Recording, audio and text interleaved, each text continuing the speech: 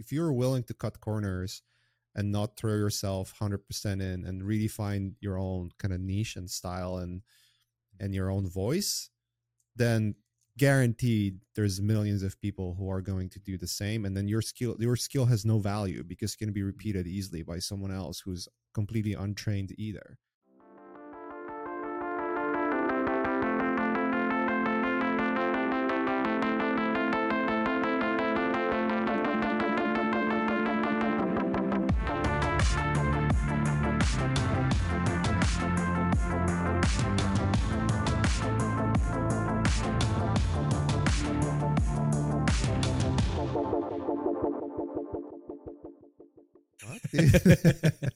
What's up with the countdown? Oh, it's all about the countdown, dude. Bringing back the podcast, bringing back the classics. It's all about Mackie the Poo. It's all about the classics, dude. It feels like we haven't spoken in a while. We haven't spoken, but we talk every day, relentlessly on chat. Yeah, but we do. Talking, I think it's tough because we're both so involved and invested in what we're doing, and then to cut away time can be quite difficult, I guess. Yeah. Between being husbands and dads, and then all the things that you've been into, there's so many things that do you even share what you're doing with the world, like what you're into right now? Not really. A little bit. Not really. No, I'm just too busy with. You used to tweet a lot. I tweet every now and then, but I don't think I've been talking about any of the things I'm doing right now. No. Is it top secret still, or can you share? I mean, none of it is top secret since I own it, so I can do whatever the fuck I want. Okay, I'm just going to tell everybody, Maciej has been doubling down on Beanie Babies. He's been making the next version. They're called Mackie Babies. And he's a billionaire now from Mackie Babies. Oh, man. I want to be in that timeline that I don't mind doing the fucking Mackie Babies, dude. No, you've been doing a super gnarly mega deep dive into AI, and True. rather than being what a lot of the artists are doing, which is turning their head away from it or being afraid of it, you're just putting your head right into it and you're just going straight towards it, which is really interesting. I think it makes a lot of sense. Knowing you for as long as I have, you have a real technical mind. You can kind of conceptualize very complicated things, which is very rare and unique for an artist, I feel like. But yeah, you want to talk on that? Sure. Yeah, it's very interesting because you know what it reminds me of? Like the current, after having a couple of podcasts about AI, talking with different artists and being completely on the side of, how unethical all of it is. Yeah, like if you just like unethical. take a step back and look at what's happening. I also just recognize that, this is not a time to like put your hand in the sand and pretend that nothing's happening. I don't think artists are doing that in generally speaking. Yeah, some of them are. Maybe some of them are. Can't blame them. I think a lot of artists, and including myself, like look at the landscape and like, well, it's clear as day that if you're an illustrator, that thing is like really going away. What do you mean that thing? Like illustration, concept art, all those things, right? You read the news about companies just not hiring more artists or firing artists or reducing staff because, there's Midjourney, there's Stable Diffusion, all those tools that create, assets much, much quicker. Yeah. And from a company perspective, look, like you're there to make money, right? So what's the best way to do it? You reduce your staff. That's the easiest, bro. That's the easiest. Well, yeah, because of consumption. It's yeah. Like, when art meets capitalism, then AI comes in and then removes the human. But it's not only art, right? Like programming, everything. Like you look at the tech sector in the past 2 months, it's a bloodbath. Like not only just, disregarding AI and generally speaking, it's a bloodbath in terms of like where the markets are and everything, and then compounding on top of it's AI. It's getting quite gnarly out there. And quite ironically, like again, with the advent of ChatGPT and how easy things get, like I totally understand why. Like, I mean, I've shown you some stuff that I was doing with ChatGPT. It's like you don't really have to be a programmer anymore to make Yeah, tools, right? it's really interesting. I mean, obviously, if you're doing like super complex stuff, you really need to actually understand what you're doing. But on like a surface level, and let's say on like a junior programmer level, like you really don't need to know coding at all. And like tools builders, like you look at the plugins that are made for Blender, all those things, right? Or plugins for like different software. Like in order to do them from scratch, you have to know like Python and coding in general. Like now you really don't. It's kind Yeah, of crazy. which yeah, it's like a new level of interface, right? Is Yeah. that what you'd consider it? It's like a new way to interface with things that are complicated. Like Yeah. you're able to. So like you're talking about the landscape of jobs and humans having these jobs and them going away. What do you think the future is going to look like? Like, what do you want it to look like, and what Predicting do the you think it's future. going to look like? Yeah, well, of course. Well, the only reason I say that is because we do a lot of that with AI because it can go two ways, and those two ways they're totally plausible Yeah. and they're very scary. But one of them isn't. One of them's great, but one of them is not. But maybe it's both of them at the same time. It's very interesting because I just really don't know. Like, Yeah, of course. Nobody knows. It's impossible to predict. Like even the things we discussed in November, like it was November or December last year when we had a podcast, right? Yeah. Even back then, it was like almost like we were kind of talking about where things could go, and some of those things played out already. What Some of played them, out? well, just the jobs The market. growth. Like we were talking Yeah. about the concept art being dead. I Yeah. mean, look, I know there are still films and video games and all that stuff. I still know a lot of friends who are illustrators that are working as artists, but like Same. even personally, I used to do a lot of like concept art and illustration, and I could understand like the amount of volume of work that would come my way. That's already like I definitely notice a reduction there. So like even just from like a personal perspective, I can see that that's where things are going. And then you read the news about games companies, like indie games companies, not hiring or firing artists. You hear the news about China, like studios, the outsourcing studios that are basically completely switching to Midjourney and Stable Diffusion for that kind of work. And if you don't have your head in the sand and you look where the things are, like you'll see that the technology has progressed to a point where AI, generally speaking, can do way more and will obviously like vastly faster than pretty much 80% of artists, right? 90, I would even say 90%. You just need to know what you're doing. So it's a scenario in which you might, instead of like having 5 illustrators, you might just need one who will like take those AI tools and build something, like build the base, let's say, and then touch it up and get it finished, like get it to the finish line.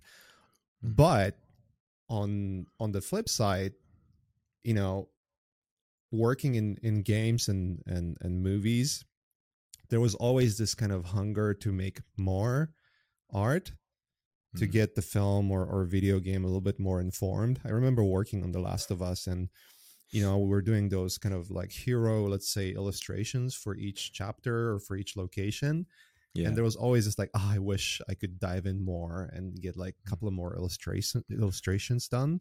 Why couldn't you just the labor time to It was execute? just impossible in the timeline, right? Like you would like if you would spend a week, let's say, to make like a really dope illustration that has all the details, everything thought through, and then with the feedback of the art director and going back and forth, like it would take you a week to get like something really decent. Like a week even for one image. Yeah, even in film, like film is considered to be really fast paced. But on the productions where you have like a production designer that understands what they want specifically, Mm-hmm. they will just sit with you on one image for like at least a couple of days or maybe a week and like try Yeah. to really figure that out, because it's really Yeah. important to their vision where things are, like how colors are, spread out, how the location is looking, how the set is built. All those things really matter. Yeah. So it takes time, but now imagine you can get those images done way faster, and then spend, instead of spending like say 3 or 4 days to get the image to like a really polished state, you get like 6 or 7 versions in a day with all the prompting and all the shit, right? and Yeah. and then you spend the rest 3 or 4 days to do all the polishing and kind of back and forth with the art director or production designer or whoever you're working with, right? And then Mhm. instead of one image at the end of the week, you have like 6 or 7, right? So that's sort of, so like the silver lining, let's say. So maybe it's still same amount of people that are involved in the project, right? But then vastly more work is getting done, but it eventually will trickle down somewhere. Like someone's job is not going to be needed because everything is just more frequent, right? Mhm. There's more frequency in everything. So Mhm. but knowing markets, it's probably the opposite. Where things going to go is just like shrinking the teams and getting teams much much much smaller. Mhm. And then just knowing where AI is going is just like that's the same thing. Mhm. You know, I Mhm. think I've told you, and I've sent you a link a bunch of times. We listen to this podcast All In with those Mhm. bunch of like VCs who are talking about like, those are like who's of VCs, let's say, right? They understand where things are going.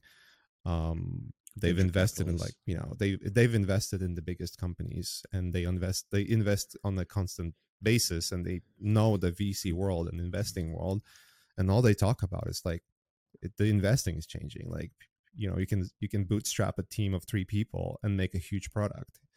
you Yeah. know like look at Midjourney. Did you know Midjourney has like only 11 people working there? I didn't know that. Yeah, it's a super small team Do you considering use how Midjourney huge they anymore? are. No. Why don't you use Midjourney anymore? I mean, we can get into the reasons. I just definitely found that Stable Diffusion is way more in the line of like what I would like to get out of this, all this whole AI art, thing.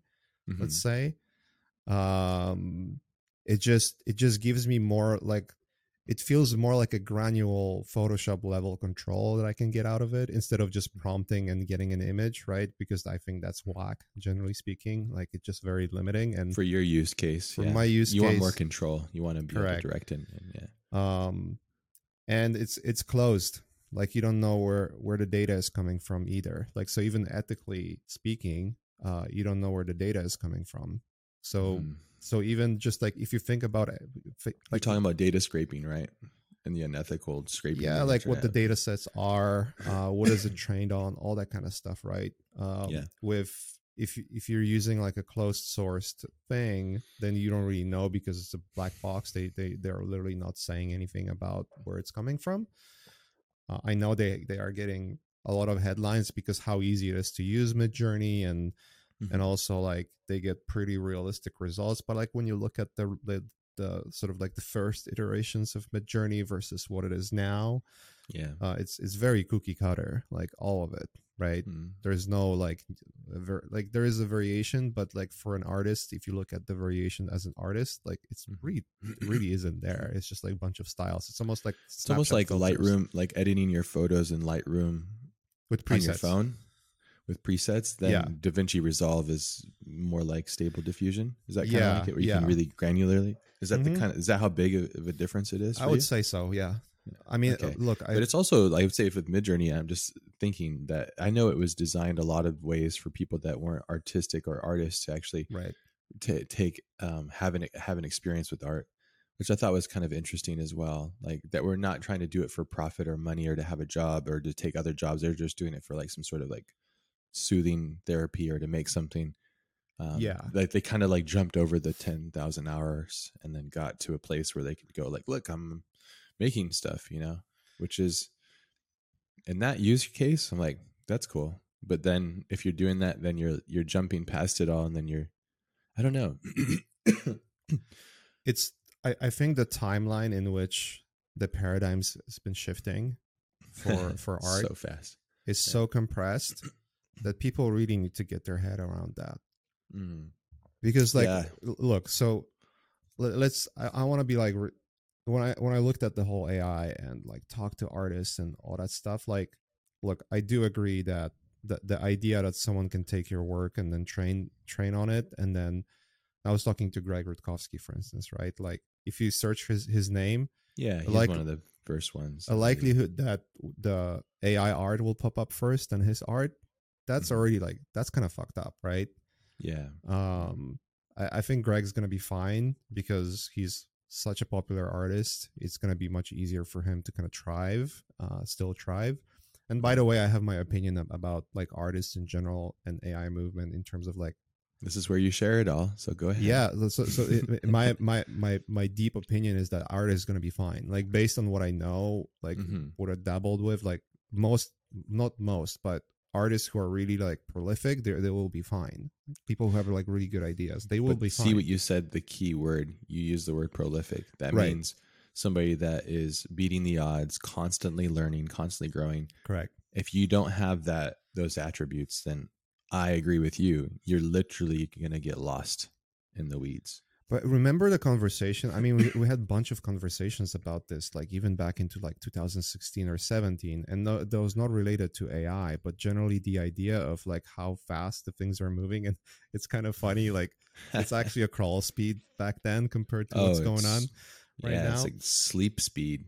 But like, we used to those Twitch streams and talk about like being prolific and constantly learning, and the idea is like, you know, the people who are going to rip the most benefits out of all of this are the ones who know how to adapt and like relearn skills, right? Because, you know, you with your pencil, or now ironically might be actually more useful as an artist, having a pencil and knowing how just to draw. Knowing how to draw physical.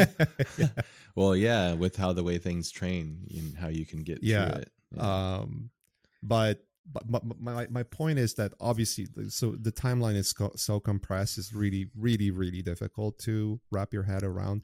And by the way, I like, what makes it compressed, do you think? What's the ingredients? Just the speed of how it's the internet. Is it the consumption rate? Is it all of those things converging? Is it, I think all of those things converging, and the fact, let's unpack this because it's such a complex and large topic that like we can get lost in, and it's going to sound like an ADD podcast. Like, we're just going to be like, oh, it's okay, new shiny thing. So I want to kind of focus on. That's how we talk anyways, but go ahead. I want to kind of like refocus for a second. I want to take the whole issue of, well, let's begin with, I'm taking the whole topic of, whether it's ethical or not completely aside, and we can maybe talk about it separately, because that, if we just weed that in, it's just going to be impossible conversation to have, right? Sure. I have my opinion that a lot of what's going on in AI, generally speaking, not just AI art, but AI in general, is very unethical. Yeah, I fully support the lawsuits that are there. The regulations need to be there. I personally believe the lawsuits are not going to change much, because the tech is going to move so fast. Like, it's like a moving target, right? Yeah, it's gonna regulate certain things. It's not gonna do certain things. The only thing that could change is if literally government decided to step into those 3 or 4 major companies that have pretty much all the power in terms of AI training, and really shut them down. OpenAI is one of them. It's like, I think it's OpenAI. Yeah, well, OpenAI now is Microsoft, so forget about it. You have stability. Do you think that Microsoft owning OpenAI has now ruined it? I mean, we'll see, right? Yeah, we'll get a clippy. They have a tendency to do that, though. We'll get a clippy. Shots fired. It's crazy that they're still so relevant to do such a thing, to purchase a company like that. You know, I was looking at the history of Microsoft, and you know, the new CEO is actually steering the company, at least in eyes of many, in the right direction, let's say. And there was a period of time of Microsoft where everything was kind of like complete out of whack.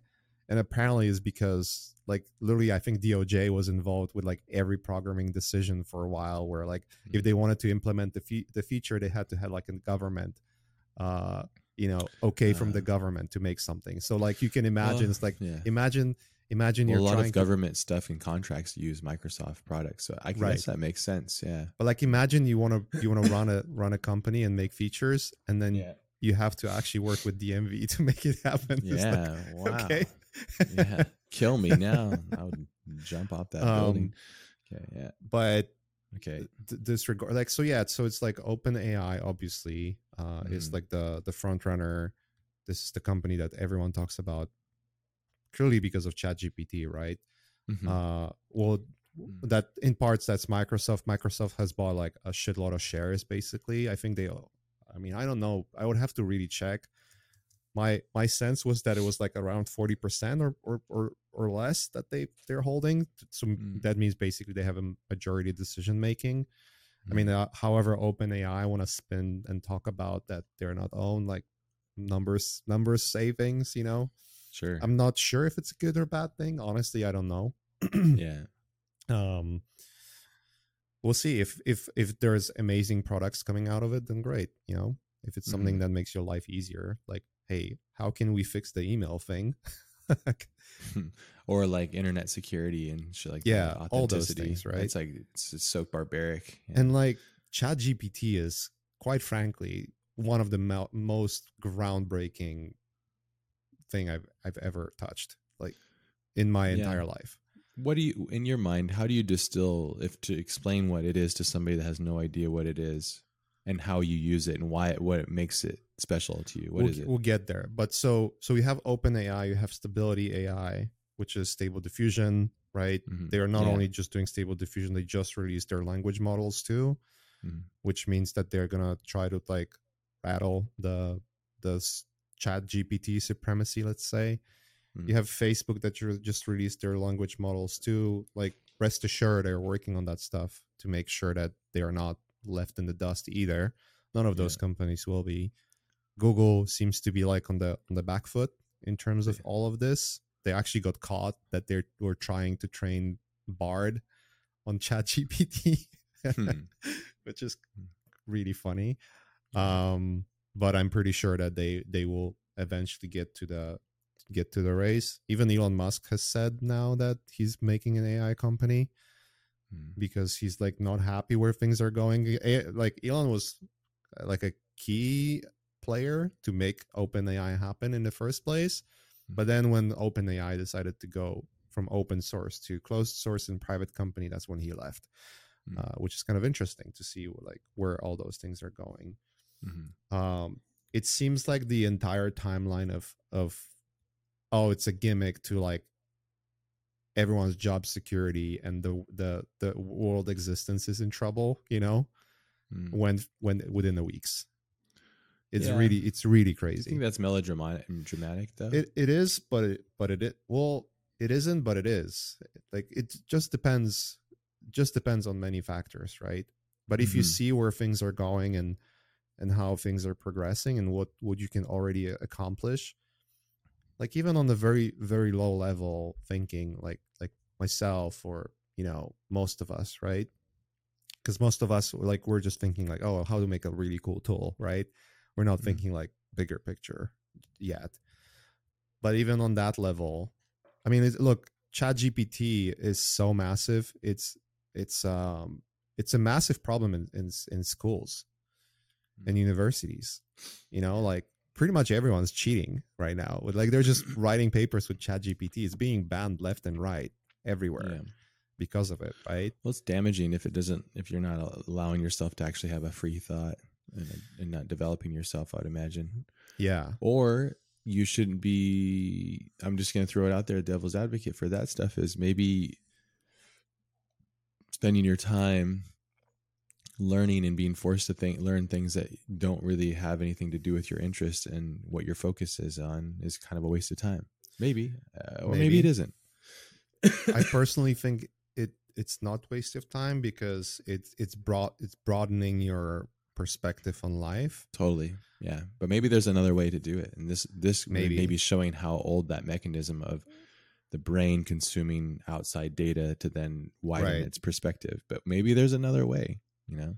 But also not everyone is the same, right? So maybe Oh, yeah. maybe True. maybe for someone that idea of having a broadened perspective is not really a good thing because they are wired to think differently.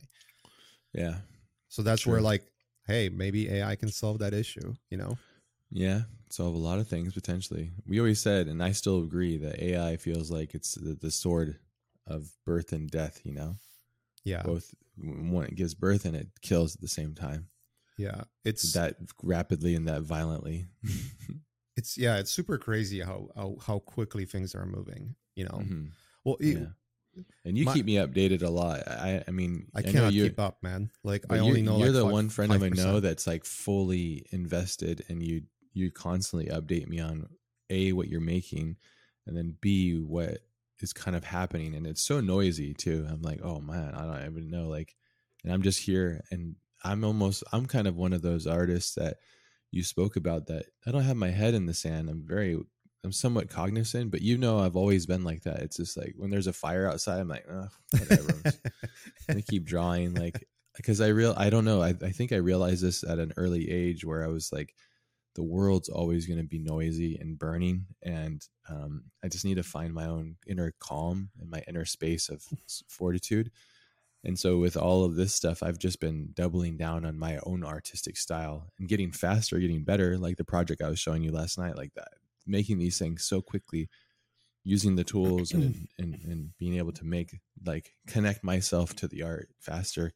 Yeah. Not even using AI too, which is kind of interesting too. But yeah. No, I mean, out of any people who are not playing with any of what's available out there, like I would be least worried that, you know, you're going to be left behind or anything. It's just because like you've had thus far a pretty significant voice in terms of like design. I mean, you are sort of like, for a lot of designers, you are the North Star, right? Like this is the person that I want to like learn from and follow. And you can tell it's, to me, it's the same like with Vitali, right? Vitali found his own road and carved it, and then everyone's following. We were joking about this idea of, we have Vitali posting a new robot, and then you have 1,000 copies of him on ArtStation, right? Like a week after. Now it's gonna be this. Now it's the same for the same artists, but not week after, but a day after. You know what I mean? Sure. It's just the compressed timeline of it all. Mm-hmm. It's very difficult to predict though, like where the things are, because I want to answer your like first question, where do you think it's going. It's very difficult to predict because there's a lot of lawsuits that may slow things down a bit, which is great. I think that's what's needed right now, because like, look, I dove right in, but deliberately to do very specific things.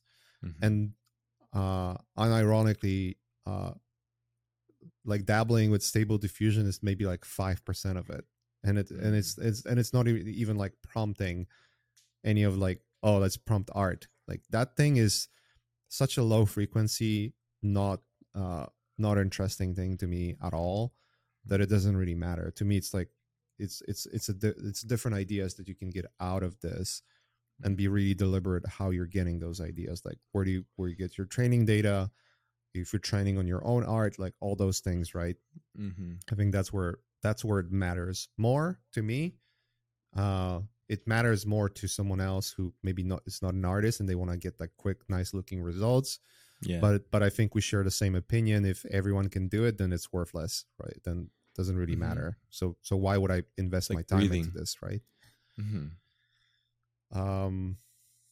But it's difficult to see where things are going. There's a lot of lawsuits that just started popping up. There's going to be hundreds more. I think Reddit is now, asking, pretty much saying that, hey, if you train data on a Reddit, then you have to pay us like a shitload of money. Otherwise, we're going to take you to court. GitHub Copilot is being sued by Quora, I believe. I mean, we spoke about it last time. There's the stable diffusion lawsuits from Getty and from concept art association. From what I'm hearing, the Getty one is probably have more legs to stand on. Mm-hmm. We'll see where things gonna go. Obviously, like I root for all of them. Like, look, if it was just in my hands, like let's just like pause right now and just like cherish, at least like get used to the new paradigm, Mm-hmm. instead of like this, oh, like things are moving so fast that anything you're like even trying to learn might be completely obsolete in a month, and then completely obsolete, like all the skills completely obsolete in a year, right? Yeah.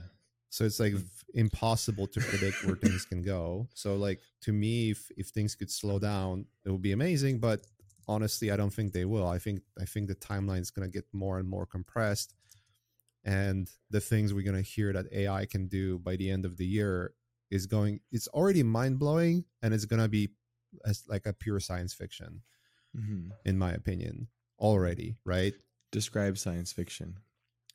Okay, if I asked you, um, if like a year, if a year ago I told you that you can type text, like literally a year ago, that look, a year from now you'll be able to type text, and it will be a realistic like not 4K but realistic looking video, or you can type text and make that text look like a photo, and you will not be able to tell if it's a photo or not.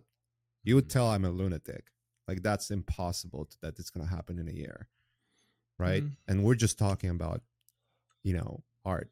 If I told you that last year that you'll be able to make your own plugins and applications and video games, like indie video games, by not knowing anything, just talking to AI, and it will make it all for you, you would say like that's probably like 5-10 years from now. Mm. As people already make video games. Like people literally make Chat GPT video games. They make all the assets for it in Stable Diffusion. It's a playable game. That's already there, right?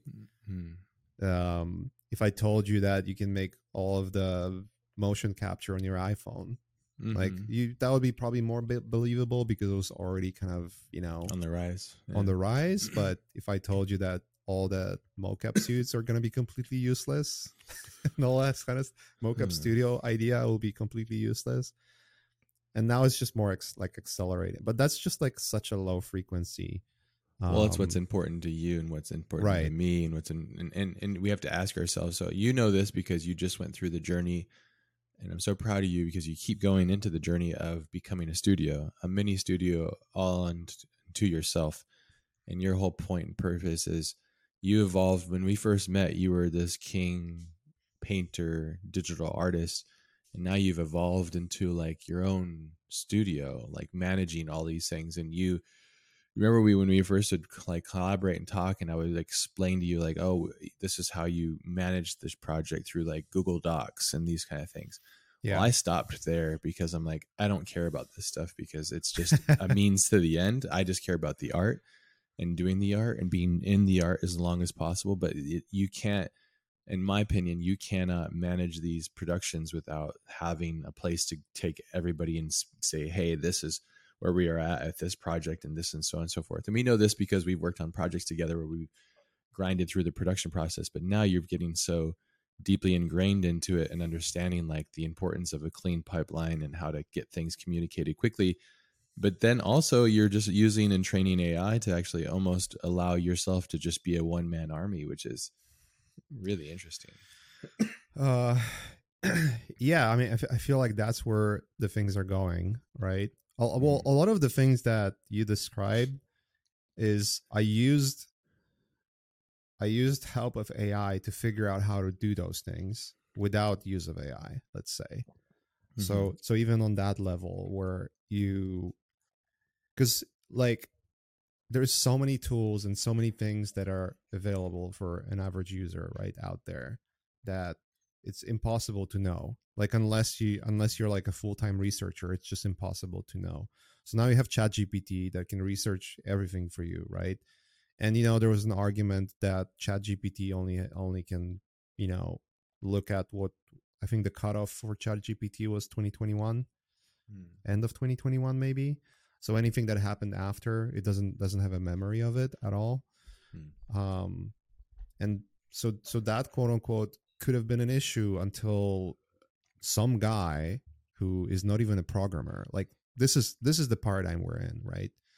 Some guy who is just like me or you, they're not a programmer, they don't know code whatsoever, decides over the weekend they're smart enough to have an idea what to do with something, and they decide over the weekend, like, hey, what if I take ChatGPT and make it so it performs tasks and never asks for feedback? Like it just like performs a task and asks itself question, because you can make ChatGPT to ask itself question, and it will ask itself question and respond to it in the same message, right? So what if that was the case, but it was all scripted, so it was an app, right? So this person basically, with help of ChatGPT, made an app in like over a weekend.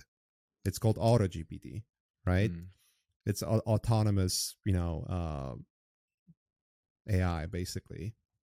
And the whole idea of it is you type a goal, and then like you type a bunch of goals that it needs to perform, and you can specify whether it's going to ask for your feedback or permission to do certain things, or you'll just let it loose, which is kind of dangerous, by the way, because it's going to have access and build stuff, and you're not going to have, like, unless you shut it down, you're not going to have control over it.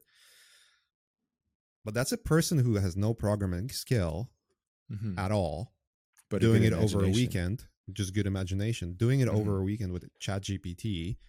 And the GitHub for that project for AutoGPT is like the most popular GitHub repository ever, like literally ever in the history of GitHub, right?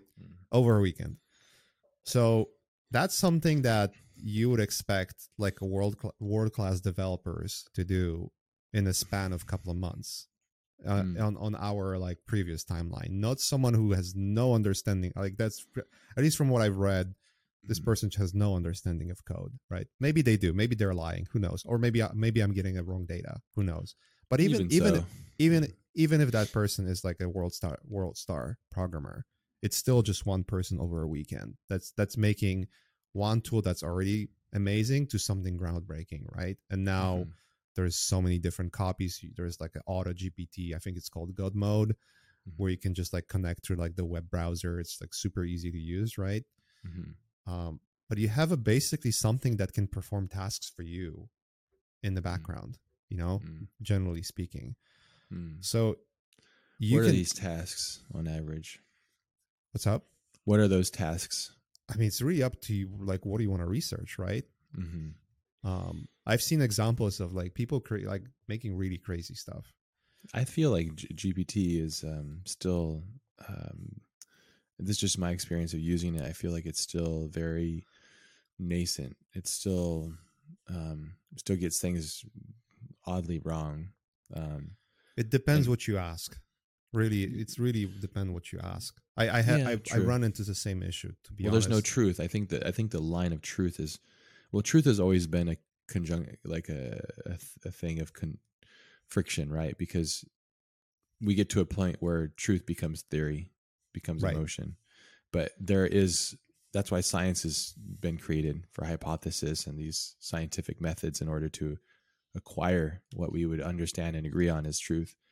But on the internet, and this has always been my feeling about the internet, is I don't really believe and listen to much stuff that's on the internet because I feel like it's a bunch of lies. But I've always been like that. Right. Now GPT is scraping all those lies and mixing it with truths. And so then you're getting this dirty truth. That's how I see it.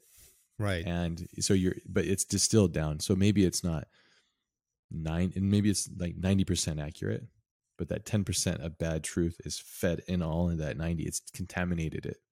It's like you can have a clean bottle of water, but you have one drop of fentanyl or a microgram of that in the water. It's contaminated, and I think a lack of truth mixed into these things is very dangerous. That's just my thought.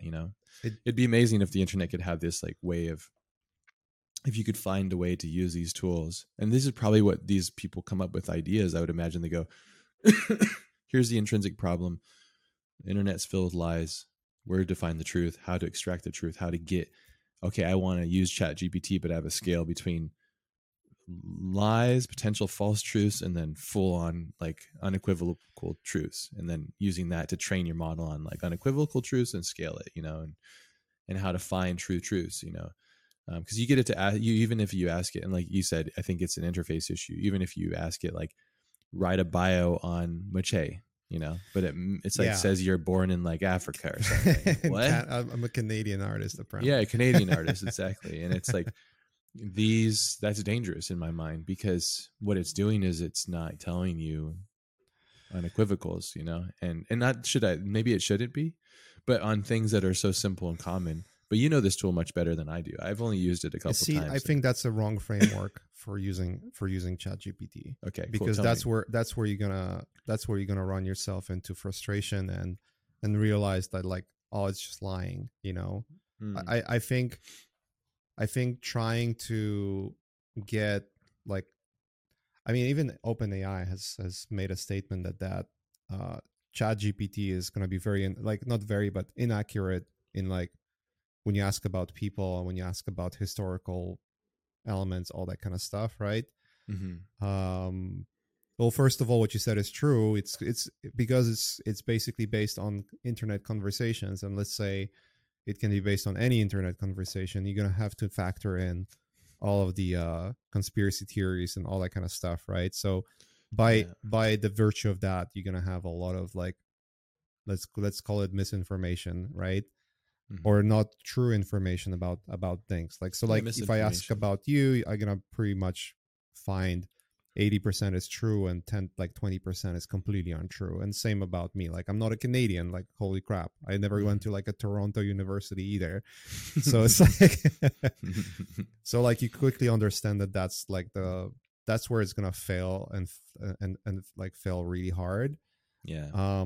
Where it's not failing is logical tasks, though. Like anything that's logic related, I think like programming, not even programming, of course, because it understands, like, obviously it understands how to write code. It makes mistakes, but a lot of mistakes that I've noticed, people are I've had those conversations with a bunch of people already, where if you're writing code and it just makes like a bunch of mistakes, for instance, right? And then you're like, oh, it's like it's either doing it on purpose or it's not that great to begin with. That's not necessarily it. It's mostly related to the fact that it has a really short memory. I think there's like only like 8,000 characters memory or 8,000 pages, whatever. It's a really short memory, and you can really notice it. Like when you're writing a really long code, it's just gonna forget half of the code you just like wrote to it. So you have to be like really deliberately, putting it into compartments and kind of trying to solve issues more topically, let's say, right? And then I'll perform like, look, I'm not a programmer. I don't understand Python, but I wrote scripts that are like, even talking to the devs, like, obviously with Shibuya company that I run, even talking to the devs, they're like, yeah, I can see there's some noodle code there that could be cleaned up, but it's pretty good.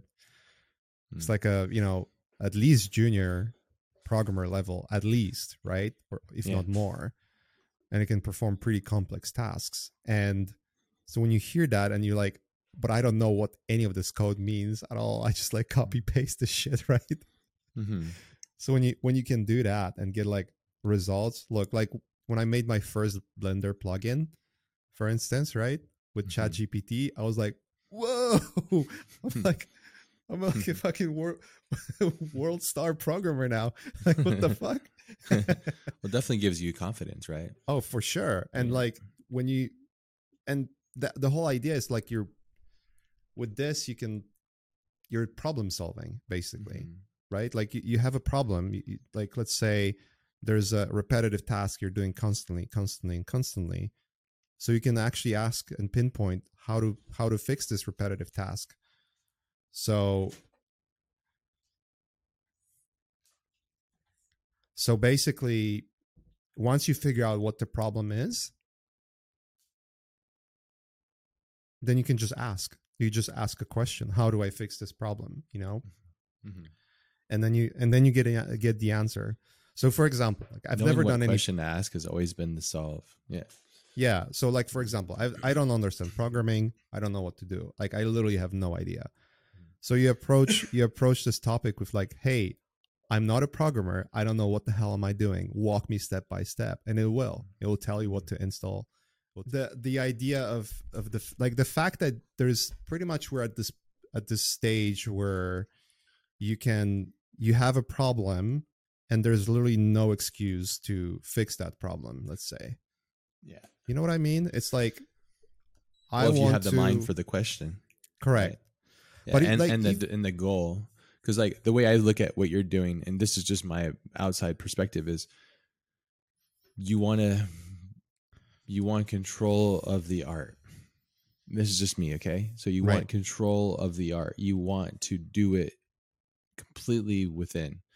So you hit a hole and then you go, there's a problem. I can identify it. Let me go past it using technology and let me just continue that path. Yeah. And then all of a sudden, a month later, by using these new tools, you've gotten that much closer to becoming a personalized studio monster, you know? Yeah. Is that right? I would say so. Yeah. Yeah. You have a goal, question, and then you ask the questions, the right ones. You fail, then you succeed, and the successions progress. And then all of a sudden, you're like, oh, I've harnessed this new tool, and so on and so forth. Yeah. Yeah. It's problem solving at its core. It's, there's an issue. There's something that's like insanely repetitive that you need to do Yeah. that can be automated. There's certain tasks where if there was an app to perform those tasks, it would be such a better experience for you than trying to rely on somebody who might not have the same level of interest in solving those tasks. Yeah. Or there might be slower than you expect. It's Or as brutal expensive, or or expensive. all of those things. Slow, expensive, unreliable. I mean, it was interesting watching you, because these are things I was venting about for years before you got into it. And one of them was how unreliable people seem to be. Even you pay them, they're just as unreliable as if they do it for free. And that's just literally just alignment with people. And I don't think people are malicious or doing it on purpose. I just think that there's a strong misalignment with what your goals and focus is, and then comparison to other people. But it's heartbreaking when you're putting everything that you have, your entirety as a person, into something, and then people just go like they don't show up, or they're lackadaisical, or all these things happen, and it really ruins you. And that's how it was with me. And I'm like, oh, I'm just gonna take it on and just do it myself, like. Yeah. Or I'm just curious about it, and I'm seeing it with you as well. And rather than sitting there and complaining about it, and then that's the only thing that comes from it, you complain about it. I know that, but then you solve it with like, okay, this is a complaint that I have, and then instead of being like a baby about it, you're like, well, I'm just gonna go fix this by making my own solve for this, which is really cool. You know what it is? It's like I think there's an intensity to it too. It's like your level of expectation of what's good and what you want to achieve with it. It might be completely misaligned with what others might think is good enough. Yeah. But also it's like the reality of, and this is the reality of like when you actually start a company and you hire people, or when you run a project where you make an animation and you hire people to help you, or ask friends to help you, all that kind of stuff. Your level of commitment to that thing, because it's your baby now. It's like literally you're going to put everything on the line to make this as best as possible. It's going to be a completely different, level of commitment and love and, like everything basically, than someone who's just hired to help you, or someone who thinks that the project is really cool and they want to be part of it and they want to do their best. But no matter how involved someone gets into that project, they will never reach the same, amount of love and amount of like sacrifice that you would be willing to do for that project, right? And I think that's where the misalignment happens a lot of times. And then obviously, as you said, the unreliability of people is a massive issue. It's one of Yeah. the reasons, like when we talk about, and we used to talk about this a lot, it's like when you have a production designer or director, why they always work with the same people is because they found someone who is actually really reliable. That's They're not the 100%. best. They're not their best, cinematographer or artist or illustrator, modeler, VFX, like whatever, name it, right? Yeah. There might be some savants who are like vastly better technically, have better ideas, everything. But you know what? This guy, Horrible like to work if with. I say that something needs to be done, it will be done yesterday, and that's what matters to, like, especially when the projects get really complex. This, like, working with more than 5 people is a fucking nightmare. Yeah, it's tough, man. Managing. So now imagine running a team of 100. Like, holy crap! Like, you need to have lieutenants. You need to work it Right. the way that military works, and you need to have flanks of reliable people that have Correct. reliable, and then there's a chain of command, basically. Yeah. So all you need is that one chain to be broken, and then everything is just becoming like incredibly frustrating because you're so busy with everything else, right? Yeah, you don't even have a breath to breathe, and you're getting water thrown in your face. Yeah. So I do understand where this misalignment happens, and I think the big mistake that I realized that over time, the biggest mistake is just to like see that it's happening and be upset about it. It's usually just a lack of leadership, to be honest. Mm-hmm. So either you as a leader fail hiring the wrong person or working with the wrong person, or you failed with getting them involved as much as you want them to be involved and getting the expectations. That's been my failure. I've learned that the problem I was having for the longest time is I would convince people that what I was doing was worth their time. And come on, it's awesome. I know it's going to be great. And what I didn't realize is like, and this is the lesson I've learned recently is, and I would tell people if they're on the fence at all, I said, I would rather you tell me no than say yes and shit the bed, I'd rather you tell me no now so I can control that emotion and we can keep this thing what it needs to be. And then I can find the right person, and I've realized that because when I get persuasive and I'm really invested, I mean, like, you ever watch the Jodorowsky's Dune? Like, I'm like that guy. I'm like selling it because I'm feeling it and I know it's great and I know it can be amazing. And I know the person that is on the other side, I can vision it. That's what a director or a visionary or a person, I'm not saying those things. Well, I am a director, but like when you see the greatness in somebody and you say like your greatness applied to this thing could be incredible. And that's really, I think, what a director does too. It's like, but then it never works that way because, well, sometimes it does. And when it does, it's like, oh my goodness, this is just literally the best thing ever. That's when collaborative art is like at an all-time high. And that's why I love to do it. Yeah. But if I was in your position where you're starting to remove those anomalies, which is collaboration with the human chaos, even the best person will have a sick day, will have a day where they have a deal that they can't give the project all like you can. And that's nothing against them, but the machine, for the most part, shows up. Unless it's a Windows machine. Just kidding. Shots fired. Turn on my PC. It's like, I need to update. Man. I'm like, hey, but I need to work. Like, no, I'm going to update it. I'm like, what? You just have to turn off updates. That's what's up. I know. I tried to. It still does. Yeah. Microsoft is 2 thumbs down. Just kidding. It's getting better actually.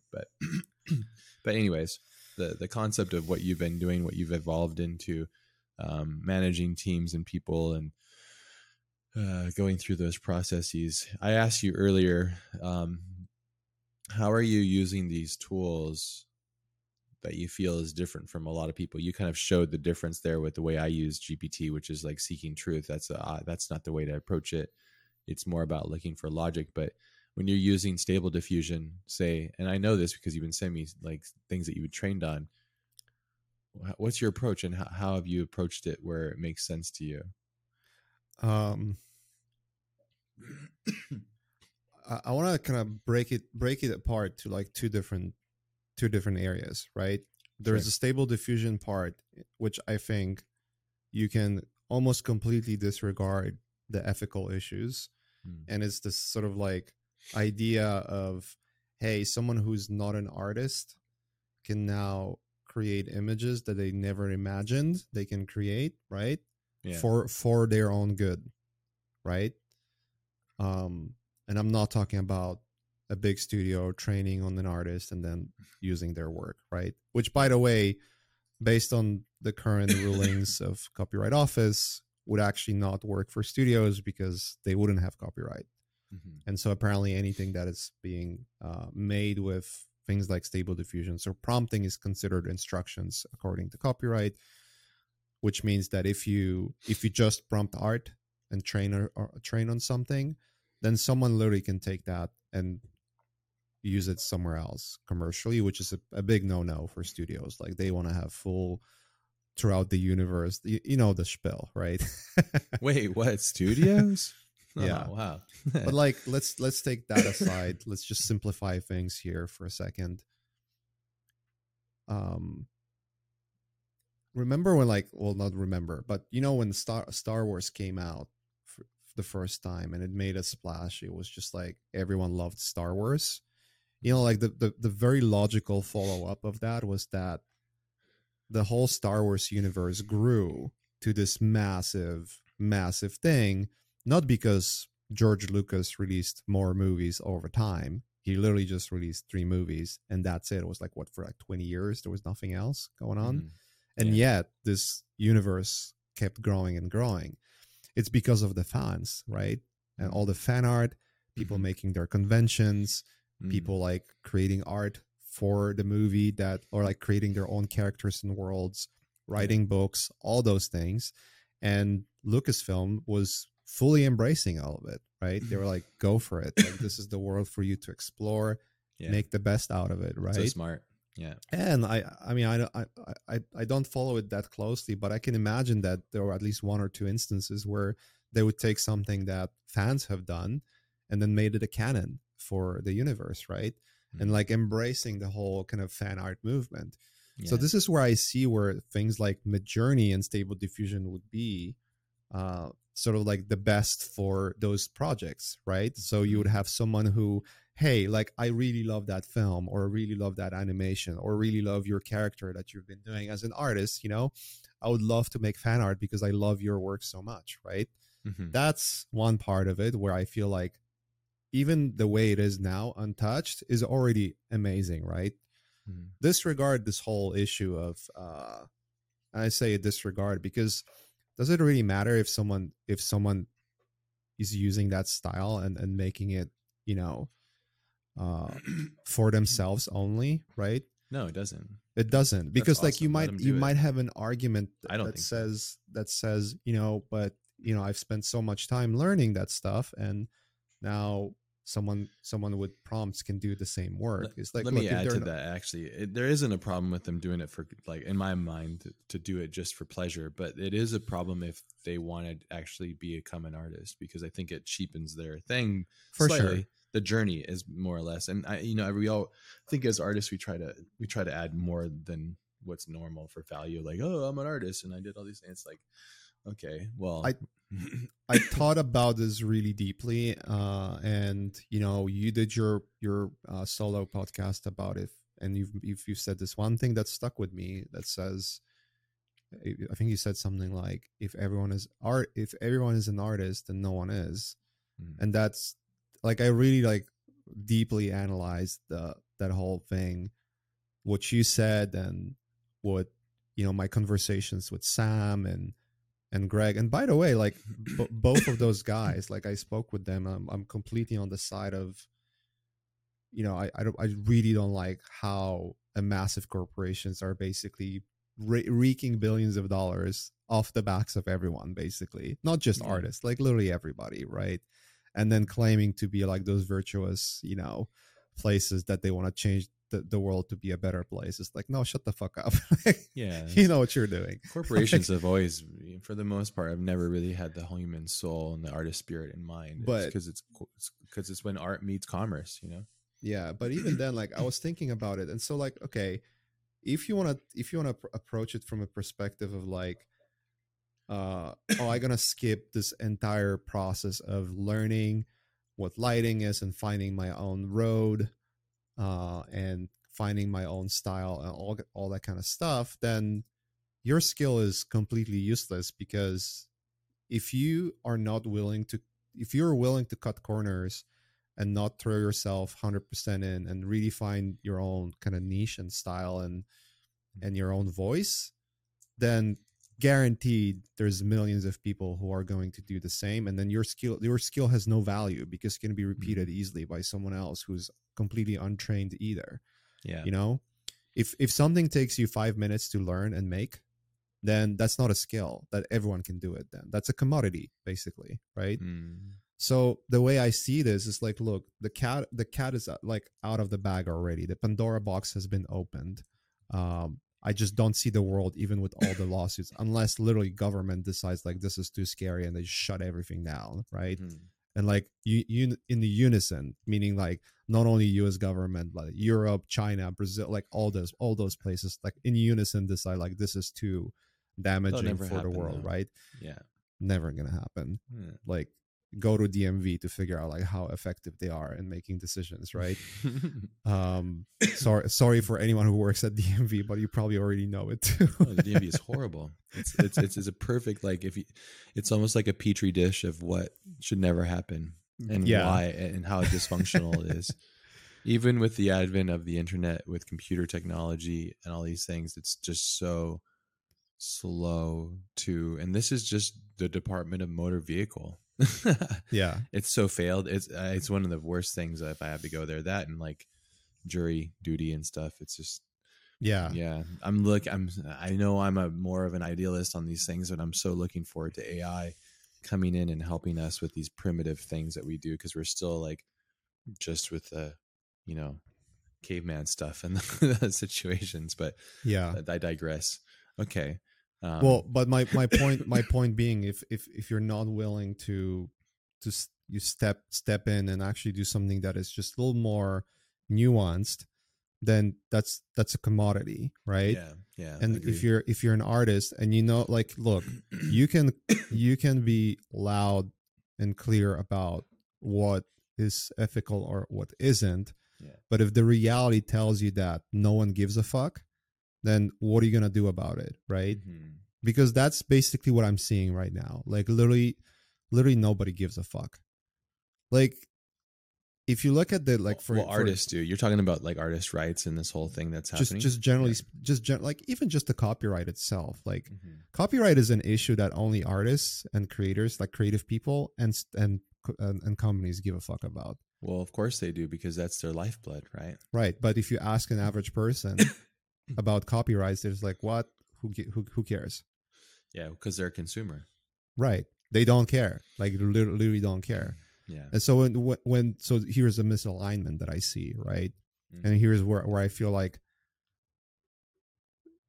just like being loud about it is the one thing, but then not doing anything to like find your way in this whole mess is another. It's like there's a massive misalignment and a massive alignment. The massive alignment is that you have companies that make those large language models. You have developers who want to create something really cool and they don't care about very specific issues or impact of it, right? You have people who are just going to be messy and creative. They want to make stuff and then make profit out of it. Look, like everyone wants to make a living and be rich. Like that's the world we live in, right? And then you have that part, profit driven, and then you have the fact that the people that will be profited on really don't care about copyrights. Like that should be a pretty telling where this whole thing is going. Like if your mass market doesn't care about copyrights, do you think the company that is constructing tools like that will care about copyrights? They will, to not get sued, or they will do enough trickery, and it's already been done, to like obfuscate it enough that it becomes such a complex legal issue that it's impossible to untangle, let's say, right? Yeah, because it's against the desire of being a thriving company. Yeah. So now you have the topic of the copyright and copyright office saying, hey, the copyrights, you cannot copyright AI art, right? Okay, great. I actually like to me that's great. That's exactly what needs to be, right? Yeah. But if an average person who doesn't care about copyrights can now make a movie that they want to watch, then where do you think the studio is going to be in like a couple of years, in a situation in which everyone can make a movie in matter of hours or minutes It won't be a without good much movie of an though. input? It won't be good movies, but Yeah. it will be movies. It will be good enough for a consumer to consume. That's Maybe. the point, It's right? debatable. I mean, you could look at YouTube as the same thing. It's like there's a lot of people that aren't filmmakers or not craftspeople for the most part, but they make totally entertaining things. Right. But that's because they're exposing who they are, and that's a whole another thing. Yeah. Yeah. By Yeah. using technology such as cameras and then editing softwares, and then understanding how to navigate those things. But So yeah, that's I what guess I'm that's saying. kind It's of, I'm impossible. countering what I was just saying. I was just more or less like, there's a huge disparity, and there always has been, between great quality and subpar quality, and then just crap. Right. And I know that's subjective. There's a subjective scale, but like, you can't tell me you can compare a YouTube video to 2001: Space Odyssey. You There's a can't. disparity. You cannot. Yeah, Obviously, you cannot. yeah. But will it matter if the bar is like, look, the bar is always rising, right? Like, look at Not the necessarily, but yeah.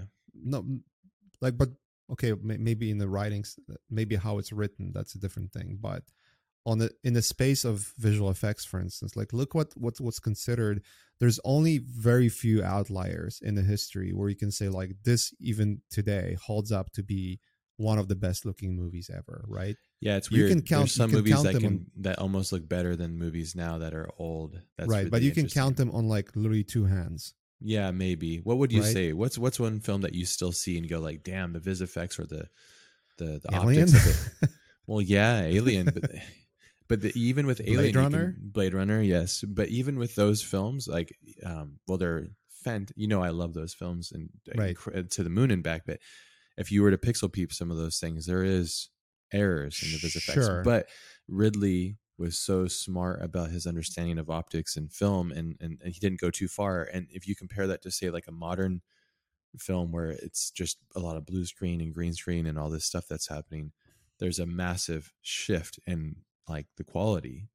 I don't know. I know this is a whole topic that's on its own, but Yeah, that's a different thing. but But what's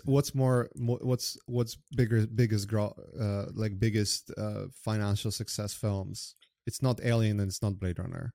yeah, it's like It's none of the Avatar or films something like that, that, or like the Infinity yeah. Daddies or whatever it's called. Yeah. Infinity Daddies. Infinity Daddies. Infinite Mommies. I don't know. It's definitely not movies that you would consider to be like the craftsmanship of art, you know? Yeah, well, I personally think that those movies do well. I've not watched them, just like the Fast and Furious. I think those do well because they're phantasma. Like, it's just something Yeah. for people to go and go, I'm checking out. I'm just gonna go like Well, there you experience. have it, right? Yeah, There you yeah. have it. So like, if now you want to check yourself out, and then AI kind of decides based on your interest to make you a movie that you're really gonna love That's for and sure check out, happening. Hmm. and that's like 100% happening, right? That's Yeah. the conversation that I had with Steven Zapata, and like I totally agree with what he was saying back then. It's like, yeah, that's exactly where things are going, right? Hmm. Um, It hurts my mind to think that, and this is a total elitist, horrible thing to say, but it hurts my mind that people without taste and conjecture and like civil mind and educated approach to life and taste are just going to be consuming the same sewage water. and the world keeps spinning, It's true. I think that's such a horrible thing for me to say. I just like, but who am I to say what's good and bad, right? and who am Well, I to say that what's good quality and isn't? And quality and taste is so subjective, and it changes and shifts so much. It scares me that that's the thing, but at the same time, whatever, people, I mean, the world's gonna keep spinning no matter it's what, true. right? Yeah. And Yeah.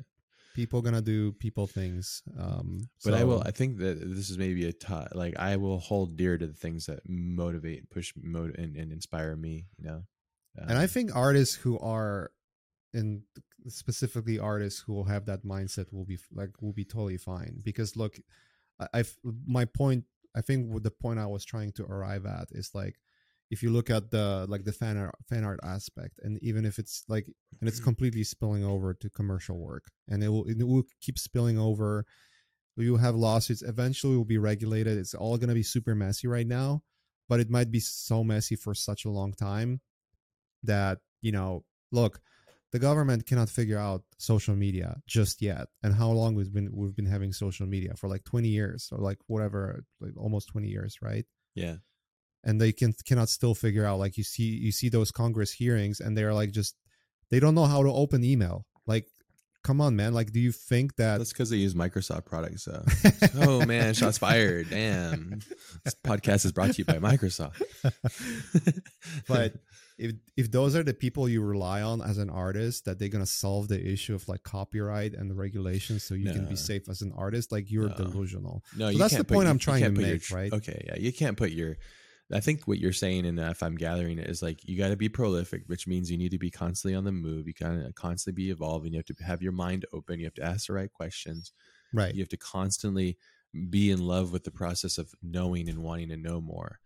And this is just simply another tool. That's what I really admire your approach, because I'm off just doing my own thing, playing and having fun. And I'm seeing what you're doing, and I'm going, I really feel like I'm being left behind, and it's my own device that I'm doing that. But at the same time, what I've realized about myself and my own mechanisms, and this is to be true, is I'm very stubborn. If I'm not interested in something, I'm just not going to do it, because I know at the end of the day, it's like, it won't serve me. Yeah. I have to love it and find the thing that I'm in passion. Like, that's why I figured maybe one of these days we'll just do a project together, and then I'll just get fully caught up on what you're doing and just turn it into like a work camp, and just like, yeah. And then I would probably, at that point, I'm hoping I would give you other vantage points to go like, oh shit, I didn't even think about that. Oh, we can do that and put that there, and yeah. And that's art. That's art, and that's nature, and that's evolution, and that's that's how things all I'm work. saying is, and this is what you just said, and also the point I was arriving at, is that it's really less about what's the next AI tool you're going to use, right? There's no way. It's really not about that. It's really not about that. Yeah. It's really about the idea of, look, the world is changing at the pace that is really difficult to keep up, and you cannot just like hide yourself behind your emotions and feel hurt. And this is more like a call to artists, generally speaking, like hiding behind your emotions and just like seeing how unfair things are. It's just not gonna get you anywhere. Sounds like a teenager's approach to life. Right. And I don't think I'm angry. I don't think there's many artists who do that. I definitely noticed that a lot of artists are like trying to find their way right now. And and that's where it is. I feel like it's a time where the old ways are going away. The bar it went from here to there, like, immediately. Yeah, it's compounded. Yeah.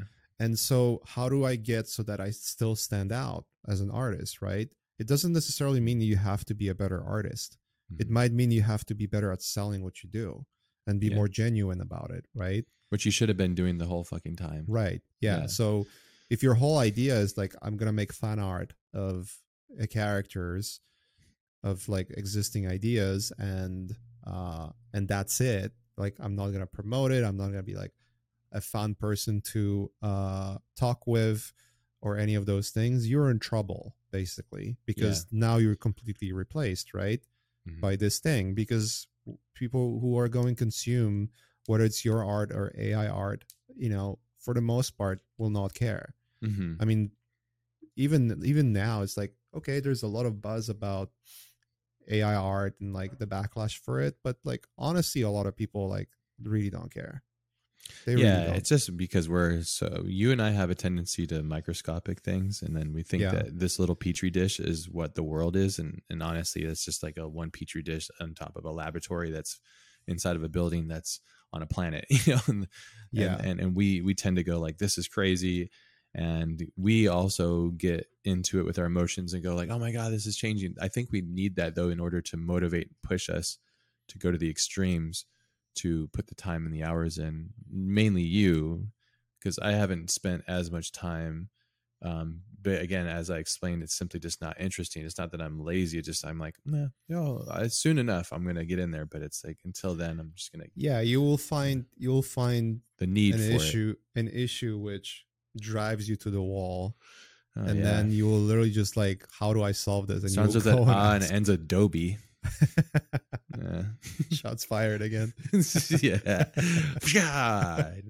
I have not shot fire. a fire. You're just like fucking I haven't ripping with like a shotgun left and right. No, Just it's because the bystanders. The Adobe now.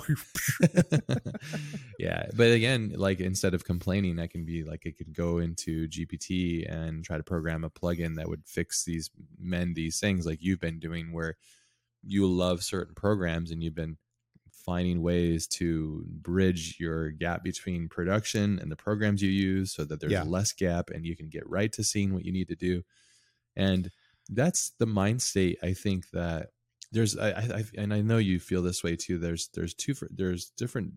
a disparity. There's like a different approach to the mind.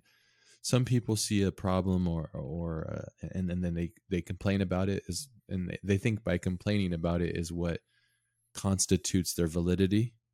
So I've complained about it, that's enough. I put my energy into it. It wasn't good energy. I accomplished my goal. Sure, like I just did. Like shots fired, and it's like we kind of like think it's funny, but it's actually just lazy.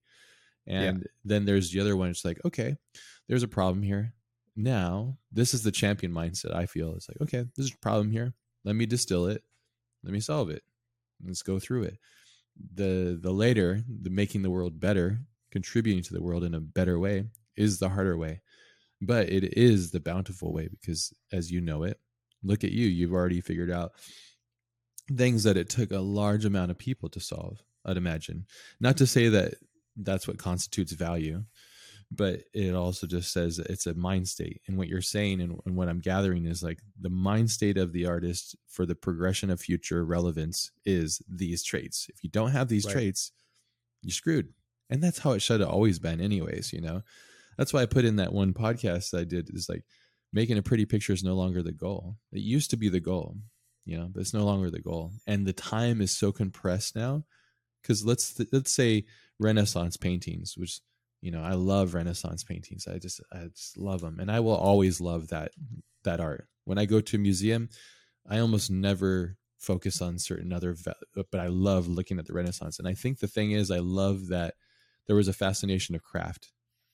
Yeah. But when the craft became so good that it became fantastical, that's where I'm like, okay, this is the best. That's me. But I can also appreciate paintings like Francis Bacon, and I love his stuff as well. There's just different things. Then the camera got created. The camera said, well, hold my beer. And then everybody goes, oh, now I need to do Impressionism, and then Impressionism came out because like, well, if painting realistic is already taken away. But I think that whole era of art and taking an idea and bringing it forth, now it's compressed so hard and so rapid. I really do think it's because of consumer, like rate of consumption, capitalist systems, and the internet. I think it's those three things, and you put all of those three things, the direct connectivity, and it just turns it into like a dumpster fire in the best of ways, like an amazing dumpster fire. Very messy. It's definitely very messy in how things are, like how compressed timeline is, how quickly things are moving, and how messy they are. Yeah. It's beautiful though. It's beautiful. It's very, it's definitely very interesting to look like where things are going. I mean, like, look, I mean, in my opinion, on like absolutely the lowest level, if you're like struggling with idea, there's literally no excuse to complain anymore about something just not working or not being correct, or whether it's like a tool you're using or a problem you're trying to solve.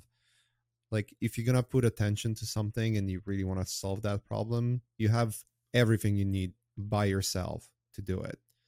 You just have to do it. And if you don't know, literally go ask ChatGPT how to do it. Like it will tell you. Yeah. For the most part, it'll tell you pretty closely how to do it. Right. Yeah. That's a good idea. I was telling you when this happened, I was like, the only thing I think should worry the most is Google, because it's replacing Google. In my mind, it's like new Google, because it's like you go on Google, it's almost like I needed this. Oh, well, it gets you kind of there. it's very rudimentary still, but this gets you even Yeah. closer. It helps you think, and it becomes a partner in thought, which is It's going to be very interesting fascinating. to see what Google does, you know? Yeah, well, Very interesting. I'm hoping that they're not too big to be able to move and adjust and mend, because as a company, Google, I think, has done a lot of really interesting things. You know, if you think about it, What's the name of the two founders? Sergey and the other guy? I don't know. They basically came out from retirement because they were in retirement. I know Mike was like partying with them at. He was showing me pictures. He was partying with them at Burning Man.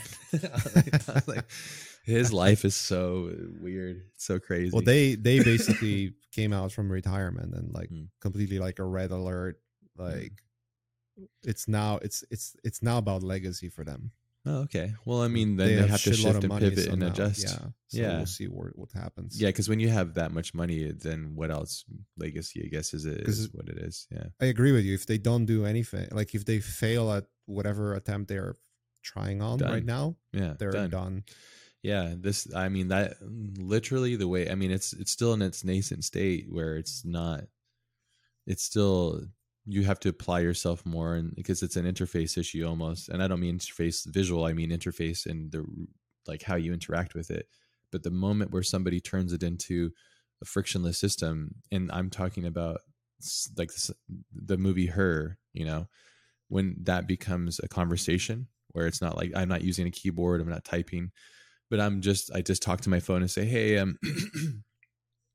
a real true Siri, you know, hey, I'm in the middle of this thing, or, you know, somebody I love just died. Can you talk to me and help me through this? Because I'm feeling pain. Yeah. And then it'll give you the best advice to feel better. Or, you know, on a technical level, it's already possible to do. It's just probably a weekend for some smart person to do it. Yeah. I mean, it's really close, which is wonderful. And for those things, like the user case, I think that's like we talked about, and we kind of were deprecating, but we're saying like what we look at it is so small in regards to the user case. But like, think about it for those situations where somebody really does need help and they're suffering mentally with something, but they could go into this, they can lean into this data field and say, I need help. And then without having another human judge them, or, I mean, then they become a better person. You know, how beautiful is that? And I'm really hoping that's one of the big user case things that happen with like, because I think I told you, and this is something I might have said prior, but I had that revelation that social media will be looked back on like cigarettes are now.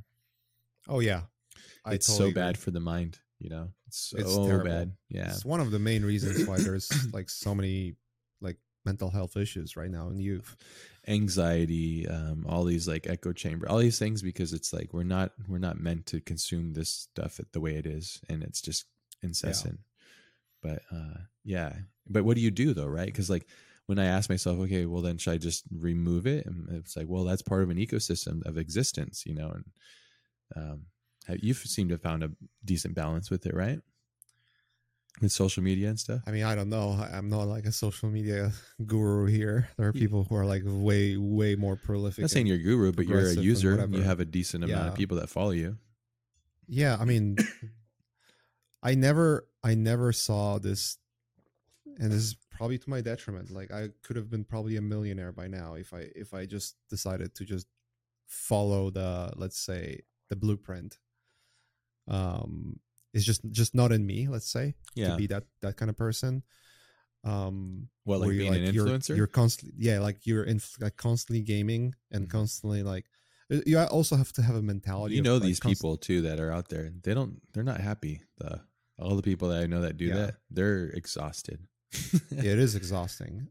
There's maybe a handful that are like really enjoying it, but they are also the kind of people that they just like to do that kind of stuff to begin with.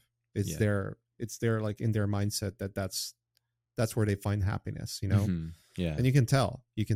They're like high social. They love the attention. They love that energy. Look, if you want to grow social media, you have to be constantly on social media. That's it. That's as simple as that. Like you have to constantly reply to people. You have to constantly post stuff all the time, tag it, make it interesting. You don't even like at this point, you don't even have to make it interesting. You just swarm the fuck out of your like account with content, and it will eventually just become bigger and bigger, right? Yeah.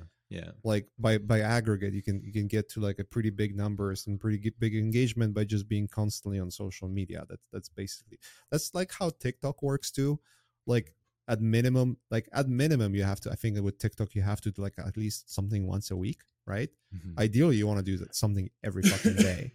Well, yeah, because they champion things that do what they want most, which is to keep people engaged, which is Correct. fine. Yeah. And Yeah. we realized that when we were doing Learn Squared and the Twitch streams and the output, but man, it's not in our nature, you know. No. I mean, I'm relatively a meditative, quiet person. I like to sit with myself a lot and just meditate on thoughts, and in my work becomes the meditation. When I don't have that clarity, man, Yeah. When I I think look at the you're the streamers, same too, right? Like you can be somewhat high functional and social, but even when we're in New York and stuff, you're just like, "Fuck, I don't want to be here, dude." I'm like, yeah, it's tough. It's tough to be on like that. I don't understand yeah. how people can be.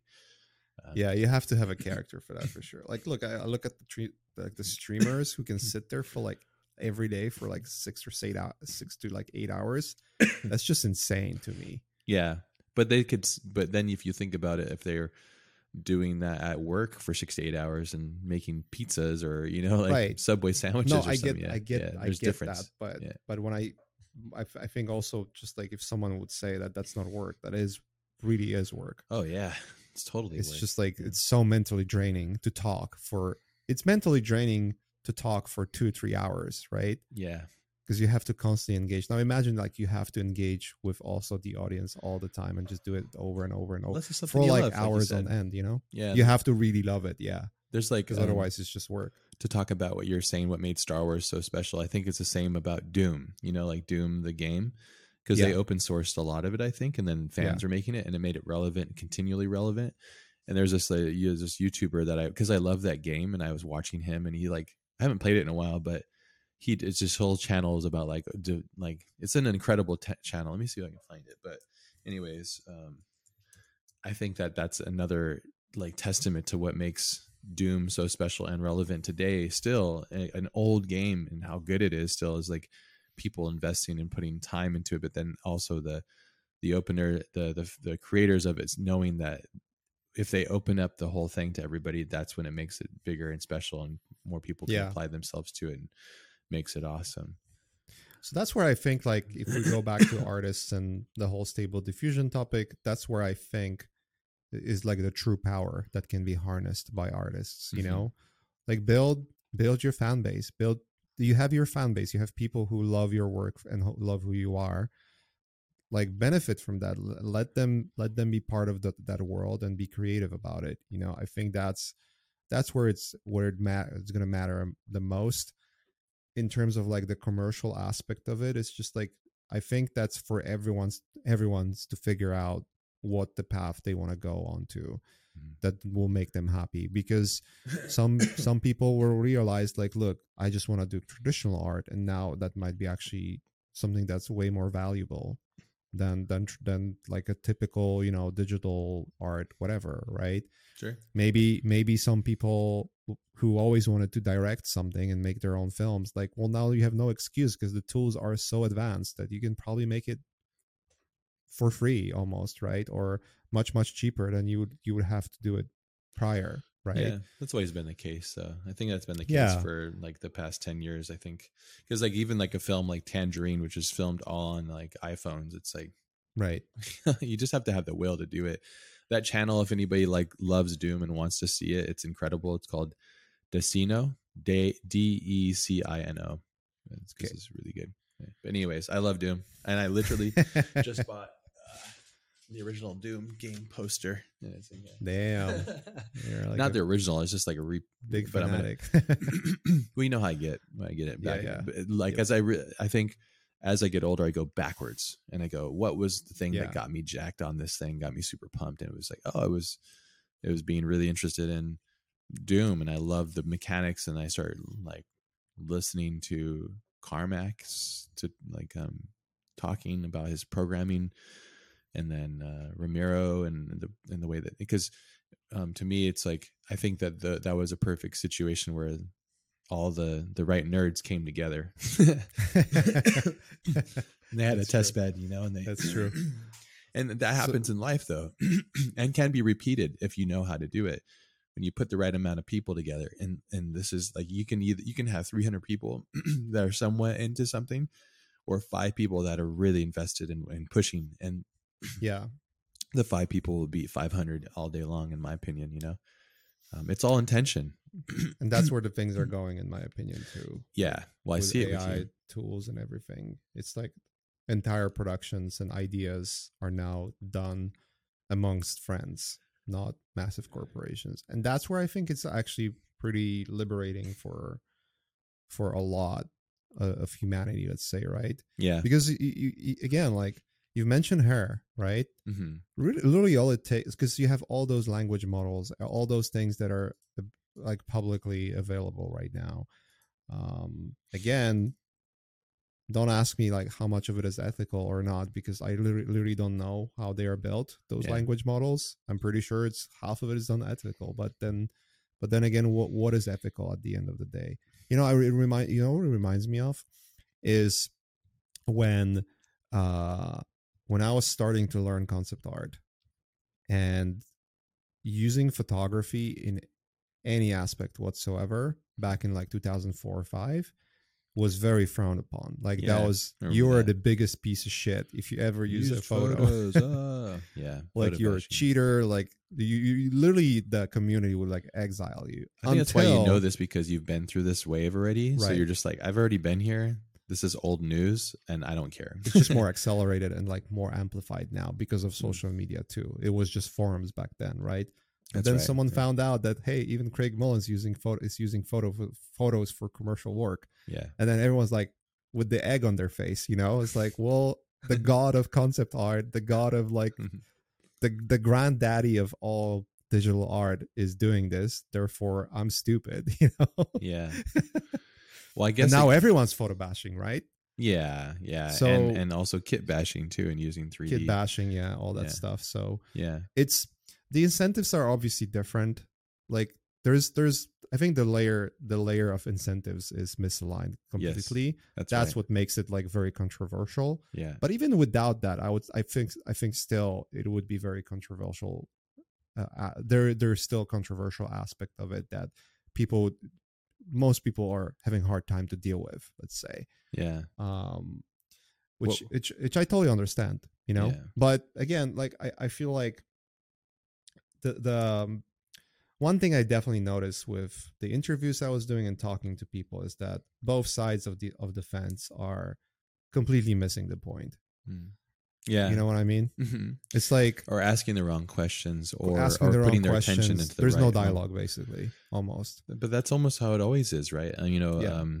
Struggles and fights always just come down to just like a miscommunication, always a misalignment.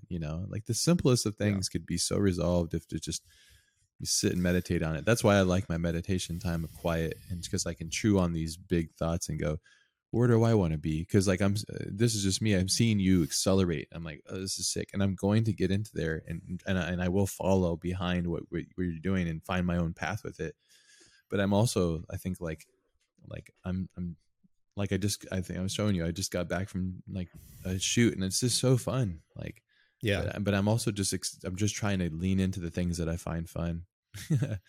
Yeah. And I have, so many of my friends are like, do you do client work anymore? Because like all I share, and I do a lot of client work, but I just don't talk about it or share it, usually because I can't. And the other part is just like, I'm more interested and passionate about the personal work, Let's think optimistic. I was about to ask you, like, you actually do any client work? Because like, it doesn't seem so. Well, I just can't show it to you, because Yeah. like usually all the stuff I do is for corporations that are like, you can't share and talk about this. So, and also that's like, it's so damaging to the artist. That's always been a problem. It's like, I do the work because I want to share it.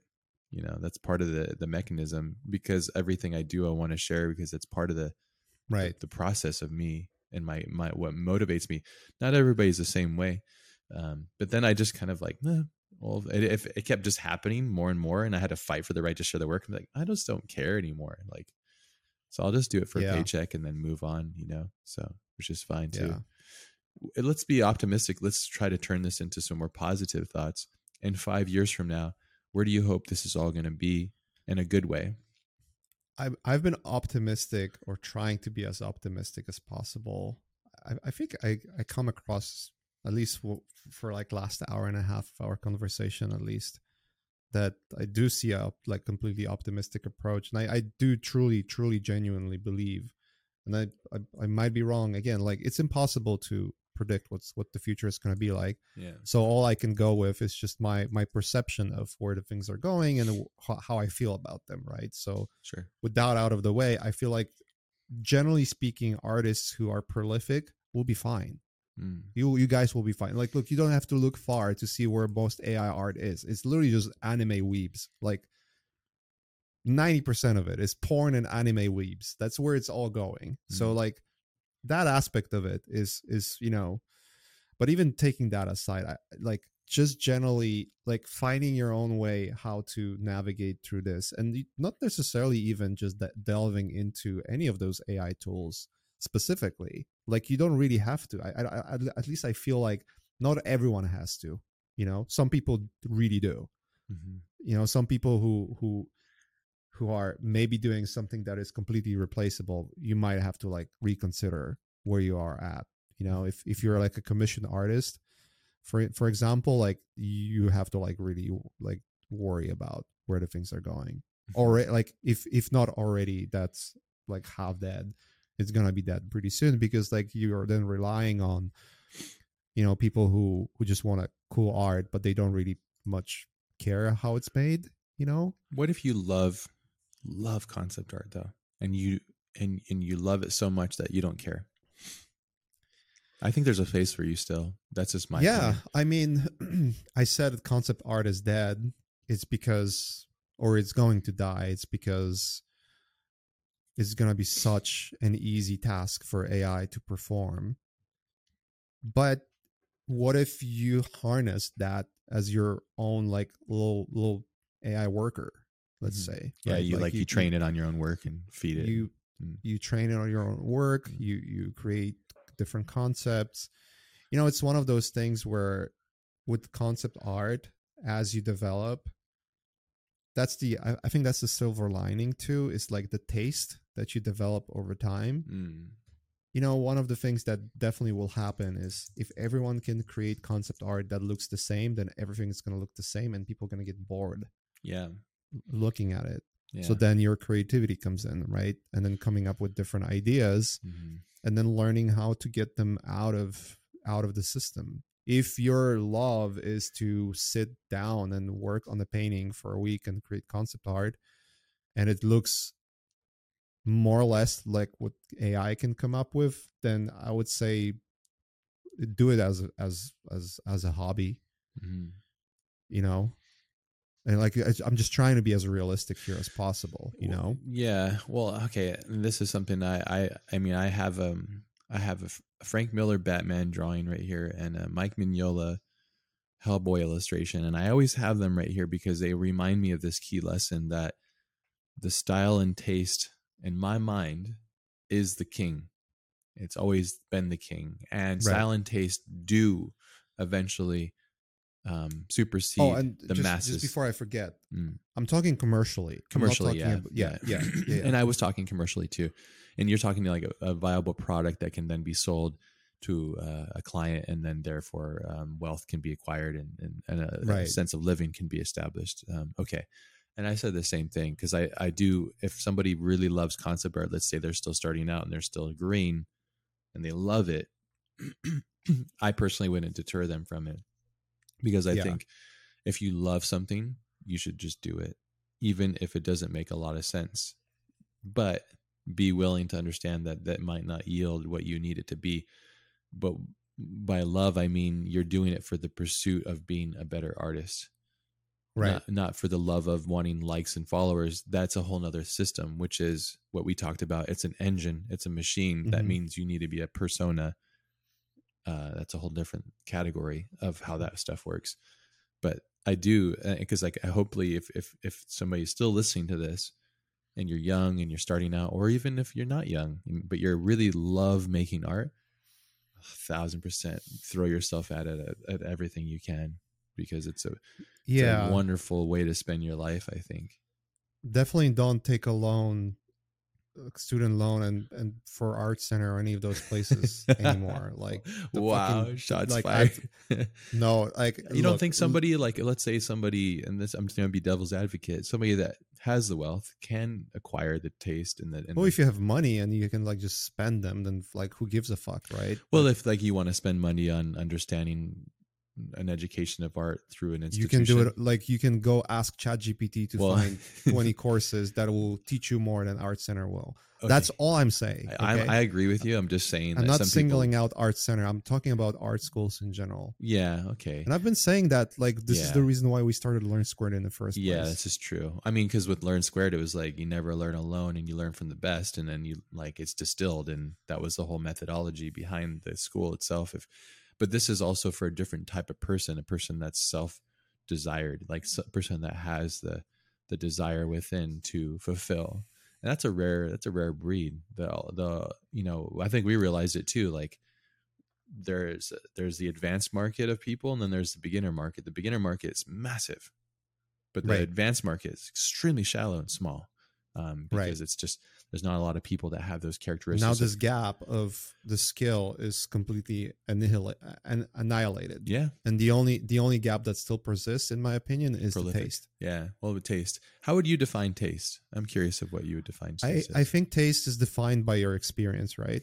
At the end of the day, like look, for the most part of my career, I never considered myself to be like a designer or a director or whatever you might call it. I've always felt, for the most part, when I was illustrating, painting, doing concept art, working for different studios and all that, trying to come up with ideas, I always felt like I struggle with coming up with good ideas. And I always felt like I struggle with like just making good design choices. I always felt like I'm really good at like getting details, like really good details, right? Or execution level, because that's to your like experience. a really high level, Yeah. right? I always struggled with that, but I feel like I am in the spot right now where I feel like I do have some kind of voice. Maybe I'm not the best designer or best director, like definitely not, right? But I feel like I do have ideas and do have voice that are interesting to at least some degree. But I always felt they weren't. But it came with time. Like it took me a lot of time to get there, Well, you were working for clients, not independently, for such a long time, until you started to think, and this is just my approach that I think of your career. You worked for clients and you did some independent stuff, but I'd say what, 20%, 80% was client stuff. It's like I would always try to come up with shit. Like Sure. I would always do side projects, maybe not on the scale of what they are right now. Not since the past like 5 to 8 years, though. You've been really putting. Yeah, that's true. It definitely doubled down, like eventually. Right. I mean, the past 3 years, you've been tripling down. Yeah. Yeah. I mean, it's obviously I don't know how it's gonna work out, but I'm not working for clients right now. I'm basically running a business and directing. That's all manifesting. So good on you. So it's something I never considered like I could get there. But then I think there were like seminal moments which were incredibly difficult in past 3 years to deal with. And I think learning how to deal with those incredibly difficult moments helped me to progress to a point where it's less about like, oh, how do I do it? It's just like, how do I do it? Yeah, that's courage and experience, as you mentioned. Yeah. You want to dive into any of those harsh things without getting to going into them, but those challenges, those walls that you hit? Yeah. I mean, well, going back to the taste, like, and going back to how this gap is, like, all those things are changing. Yeah. I would say if you want to be an artist, like, go for it. Learn those things.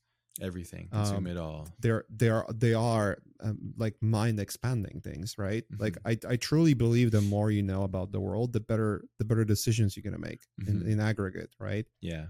And so if you learn how lighting works, and if you learn about composition, if you learn what good composition and good things are, generally speaking, then you'll look at all of the art that's out there that's made by Midjourney and Stable Diffusion, and you realize all of it looks the same.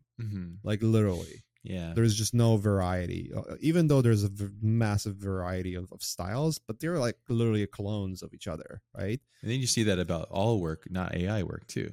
Just You go, like wow, this art, is all go on patterns. ArtStation, it's one big mildew of, you know, There's sometimes of you see something and go, wow, that's truly authentic. for sure. Yeah. But that comes from a person that yes, also realized that I have this technically voice. Realized, I have this voice and I want to try something different. Yeah. I think that's going to matter more now too. Yeah. But if once you cross that bridge and you realize that, oh, I truly understand now that all of those things that are like, I've last time we spoke, I think I called it fake jewelry. Yeah. Basically. Yeah. It's all fake jewelry, right? And if you are able to find a diamond and then know how to make one, or like how to find one, let's say, and then make it work for you, you will stand out. It's as simple as that. And standing out would matter more. Like authenticity will be a value now. It should have always more been. Of a value. It should have always been. But now, because the gap of the technical gap, the technical aspect of like you can get there without any skill whatsoever. You just have to write it. Well, that's still a skill. I mean, I noticed this pretty quickly too. I would have friends use Midjourney and they would generate stuff that I was like, why are you doing that? But then I was realizing, oh, it's just taste and design of taste. And then I realized I was looking at the Petri dish through the microscope, you know, like I wasn't realizing that there's a whole world outside of that just still is never and potentially will never be on the level of taste because of the years of observing the world, you know. So there is a difference in user cases as well. But it's also true that much fewer people can populate the demand. Yeah. Which also means that gap has now shrunk completely, right? Yeah. So that's the point I'm trying to make, is that there's always the demand gap, let's say. Like there's only demand gap. They said man gap. Like, come on, dude. There's always demand gap. Dude. Kids are listening, but children exist. But the point being is that, couple. you know, there's always, you know, there's only X amount of art that can be released that people can consume, and then they get tired of it, you know? Yeah. And now because of it's like 100X, you know, exponential, let's say, that means far less people can fill those gaps far more quickly, which means that if the level of art was here, or level of like what it looks visually was here, and now it's here, right? Then I'm saying this gap has like completely tightened. That's the point I'm trying to make. Yeah. And I agree. Yeah. You mentioned experience. Let's dive deeper into that. You said the word experience is what defines style. That's still another void word. What do you mean by experience, and how do you distill that down further?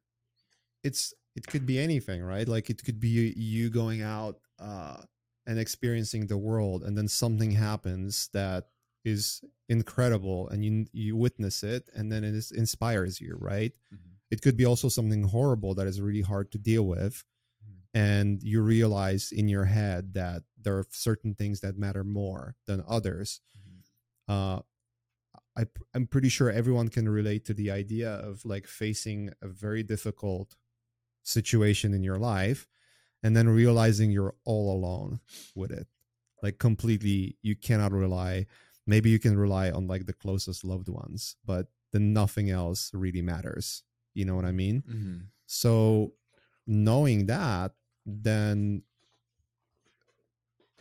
once you go through a couple of moments in your life like that, where all you can rely is yourself, and then the reality is like you either deal with it or it's gonna get worse. Right? This is true. Yeah. So that kind of builds this what's the word for it? Perseverance, I guess, or grit. Grit is probably a better word. So grit matters because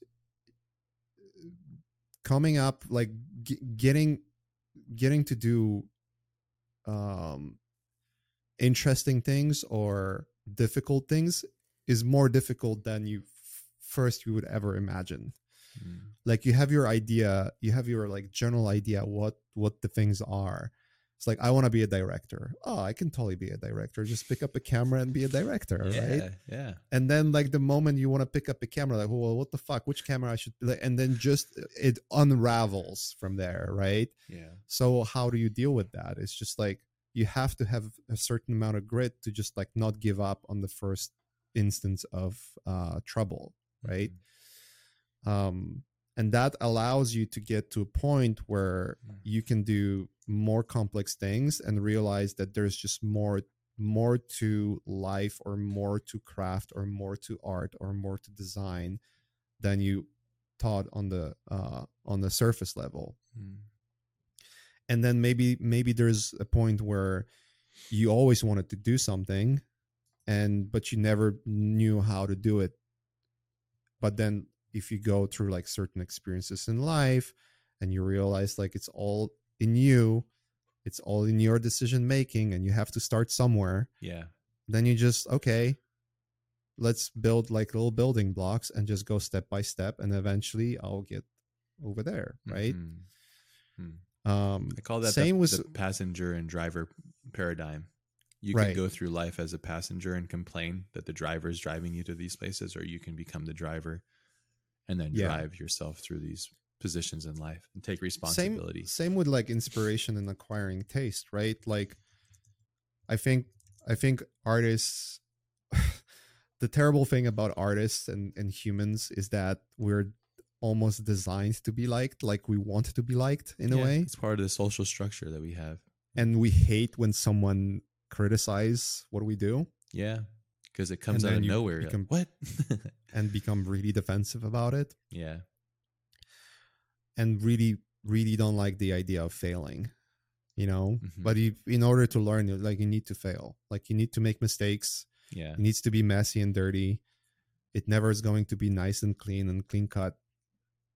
You know, I mean, when you make films, like, how many things are done on the last minute with the last ditch effort and oftentimes out of nowhere solution. I think perseverance and necessity of ingenuity is literally the ingredients to produce something.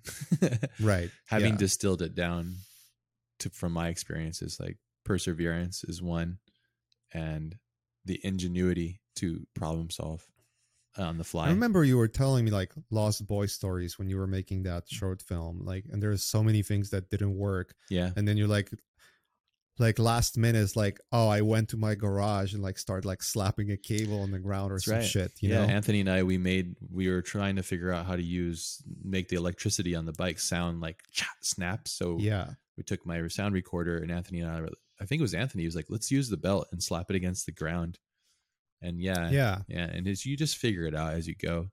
But everything, I mean, when you set out to do a task where you're taking something as complicated, especially at that time, I just really can't believe, like, when I watch, because I love watching these old films, it's so, like, I thanks to your advice, I listened to the Kurosawa biography. You know, it was wonderful. Such a fantastically odd person and unique and very interesting, but also very obviously Japanese and old world Japanese. You know, at the end of the book, he had this kind of like, not commandments or nothing like that, but he had the list of things that like he would suggest if you're wanting to become a filmmaker. And it made me like, I love that he was saying that, but then I was like, I don't agree with any of these things, you know?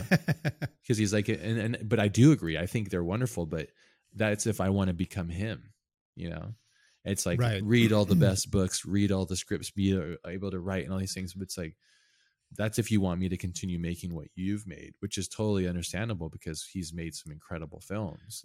But here's an interesting point. It's like, if you don't have experience of reading more than just the one book, you'll take it as a gospel.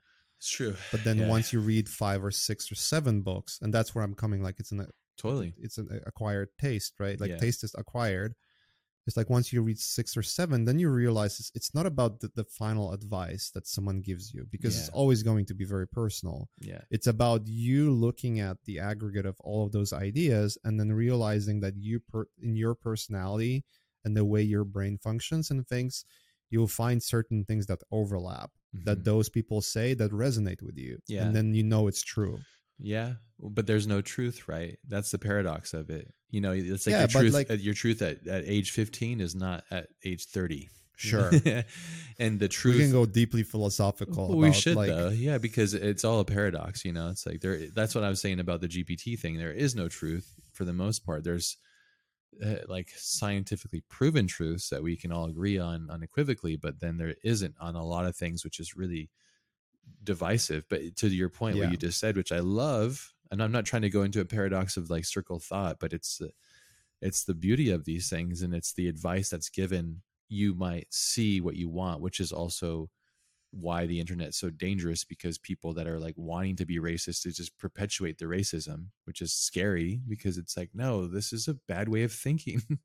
And it's a horrible way to approach life in the world. The world isn't like this, you know, and you need to think bigger, but the internet perpetuates that, and it also perpetuates bad thought. That's why I like to really ask myself, like, is this an unhealthy thought, you know, and criticize and analyze myself, not to a deprecating form, but like really try to advance, you know, my form of thinking. You know, do you do that often? Not often enough. I feel like you just go, you go so fast, dude. Your obsession rate is insane. Like, I think, you get into it. Do you take moments? Because I know it's tough for you, because you know you got your kiddo. I do. Yeah. I definitely do. There's always a realization that there are certain, and I think I'm becoming a little more careful on the kind of steps I'm trying to make, because I realize often that I start to approach it as almost like a QA, let's say, question and answer, right? So like, let's say I dive into I have an idea, I dive into it, and there's always something in me that like I need to get it done, right? Because if it's not done, I'm gonna be like obsessively thinking about it, and it's very unhealthy. But then I also like calculate, look, I'm spending all this time to figure out this thing that would definitely be a nice thing to have, and maybe, you know, maybe really, really effective, maybe would really like help me to progress thing. But if I spend another 3 days on this, then it's totally not worth it, because then I'm basically making this new thing to take more time than if I just did the same thing but manually instead, you know? Yeah. And so like I'm definitely noticing that I'm catching myself earlier and earlier and earlier with the experience to know when to stop pursuing something, but it doesn't stop me from trying. You know, that's good. And I mean, we joke about like getting obsessive about ideas and like, being into photography or being into this and like obsessive about gears and all those things, right? Yeah. And it might sound stupid, but you're like, oh, you're gonna waste money on like lenses, or you're gonna, you know, go into photography but never make anything out of it.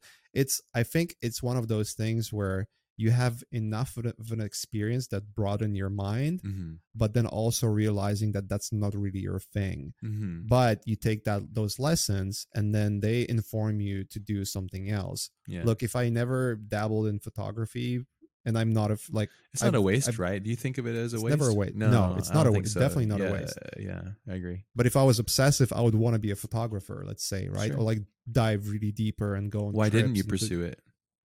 Because I just didn't find that that's where I want to be, right? That's exactly me with the AI.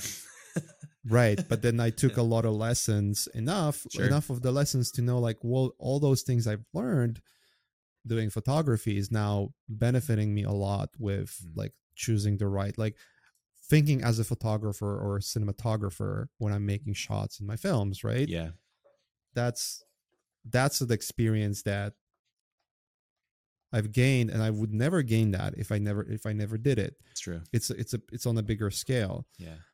That's the form of experience different, you talked about. You know? Well, yeah, exactly. And that's what's interesting. And like that nullifies everything that we've said ever on any of these podcasts. It's just like, take everything with a grain of salt, even your own experiences in life. But I do think there's fundamental things like as is always like a thing that we talk about and we try to distill down is like, what is the commonality between all of these things? And I always try to find that formula. And I think you mentioned it, because I was asking myself, what makes style? Like, why is one person's style incredible and the other person's not? And I think personally, and I think it's kind of different version of what you said, but I think it's all your succeeding past all your failures, your style becomes that. And I think you kind of said it in a different way, but it's experience and individuality and grit and overcoming them, and then those experiences like rising to the top, and then your style kind of shines through. And I think your style makes it really interesting because it's your experience in life that you're sharing. It's not your style, but it's your experience. And people say different words. That's your lens of the reality, or these. It's all saying the same thing. But it all comes down to perseverance and putting yourself out there. Yeah, that's a very interesting way of saying it, for sure. Yeah, totally. I totally agree with that. Yeah, that's because literally, like, what is style? Like, technically speaking, it is your experiences. Like, if you see a reference or a film you like or any of those things, right? It is engraved in your memory and is engraved in your experience and how it affected you. And then it's a matter of like which parts of it, how you take it apart and which elements of that you take and then apply and how much courage you have to take those influences with you. Right. Yeah. Yeah. Like when you're sitting there with a blank canvas or a blank page or just an open mind, and then when you start to put down the strokes of influence, which ones do you call upon and how and why? Yeah. Because if you think that you're making something original, you're lying to yourself. There's no such thing anymore. It's just a blended version of something else, that's original too, though.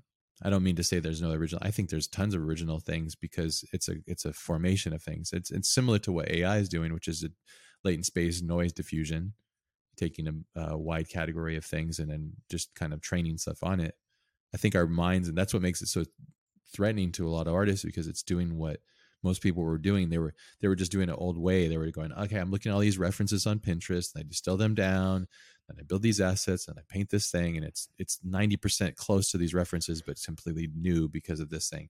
I mean, we all do it. It's just different forms. So let's ask a very simple question: Is it a matter of how complex the math is for indexing, right? Is AI indexing math just not complex enough, so we feel like that's why it's not creative? Yeah, I'd say that. I think so. And I think that it's threatening because we want to still think that we have value and that we think we're complicated enough to be different enough. But it's going to get to the point very soon, it'll be unrecognizable and it'll be on the same par. It's a good question if it will. Like, I don't know, but from what I understand, it probably will, right? But if history is repeating itself in this compacted timeline, then we're going to definitely see this threshold point where I don't know if we're going to see it. For sure, you and I are going to see a sentient being be formed. It's just going to happen. But the sentient and how it identifies things, I'm hoping it. This is a stupid thought for me, and I need to meditate on what I'm saying here, but I'm hoping that it supersedes us because I think we're extremely flawed species, and I hope that it makes us better.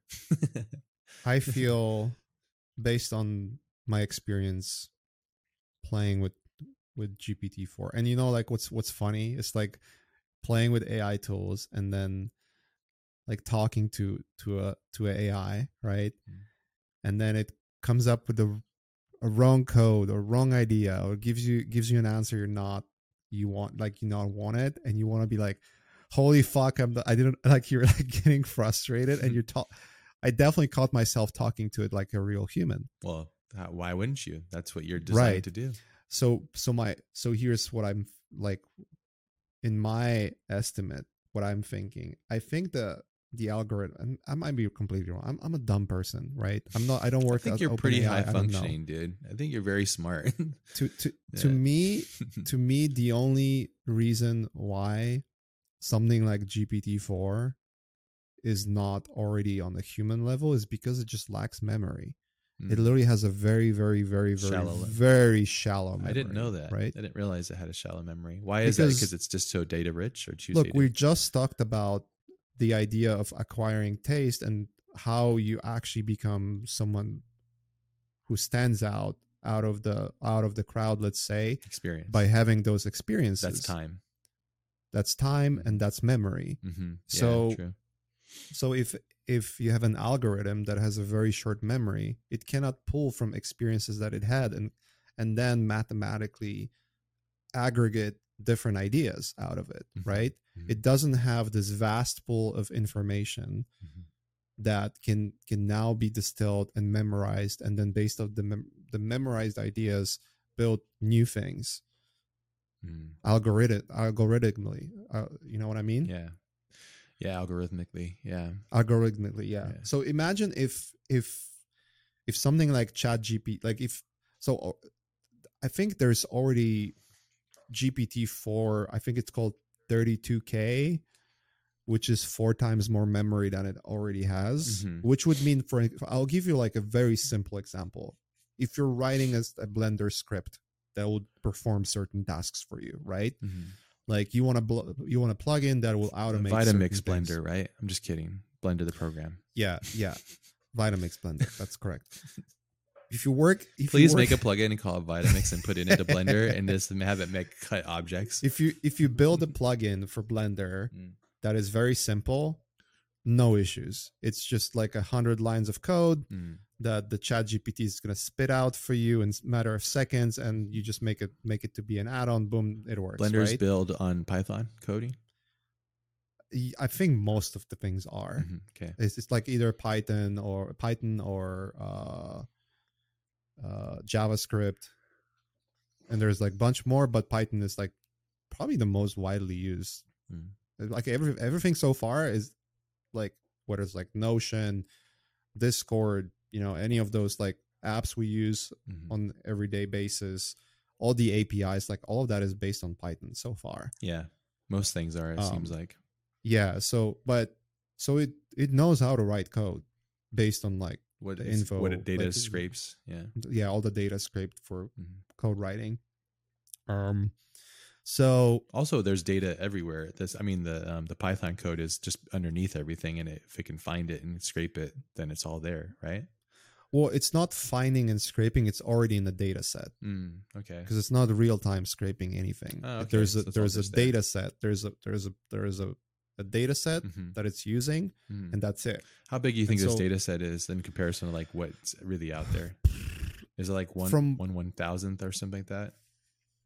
I was listening to, I don't know what the size of it in terms of like how big they are, but it takes like more than 6 months of like supercomputers to get it like calculated. Wow. So you can only imagine like how much calculation needs, and supercomputers is like not your like 3090s, like what?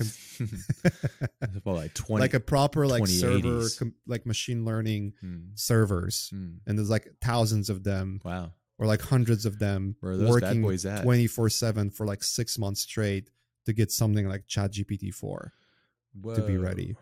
Oh, to get it ready. To get it to work. Oh, the model as a data set, and then it needs to be fine tuned on top of that, right? Wow. So, like for instance, if anyone is worried that ChatGPT-5 is around the corner, I think Sam Altman said like they are not working on ChatGPT-5. Well, yeah, because it's just gotten out of control, right? They're like, right. They need to understand. But even if they wanted to, it's at least like 7 or 8 months away. even if they wanted to, right? Because it's just going to take so much time to calculate it. Interesting. In the first place, like the calculation, like the computing power is the issue here, right?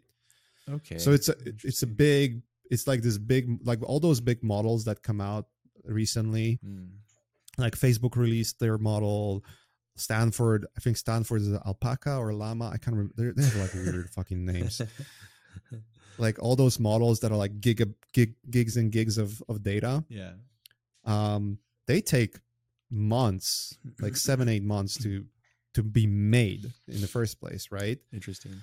So like technically something like Google, not Google, the ChatGPT is just a model that was finished modeling back in whatever 2021.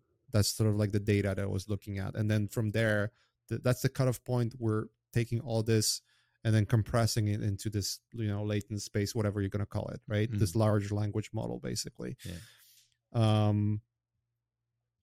So that's where it is, but the biggest issue is it just has a really short memory. And now I think that like if you make something like that's like 4x memory that it currently is, when I was writing one of my add-ons for Blender, I would run into an issue where I would ask something and then this thing would just, it's almost like it's hallucinating.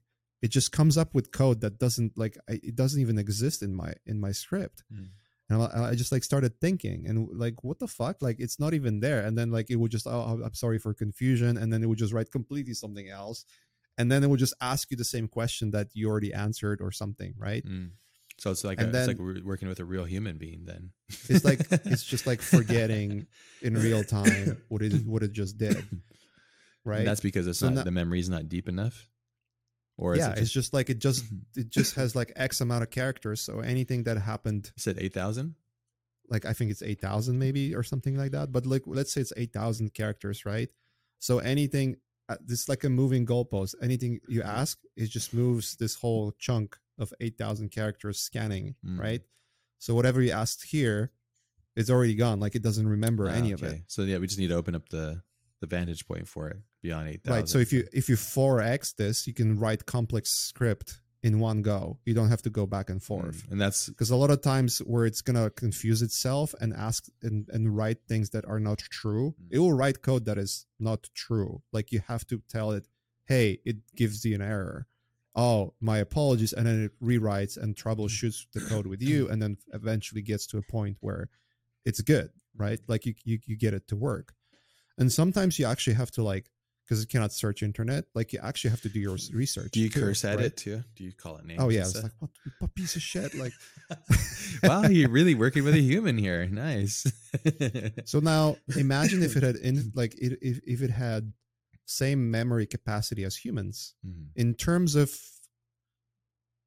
like this, not in terms of memorizing what's there, because it already has a bigger memory than humans in terms of like memory of what's there on the internet, let's say, right?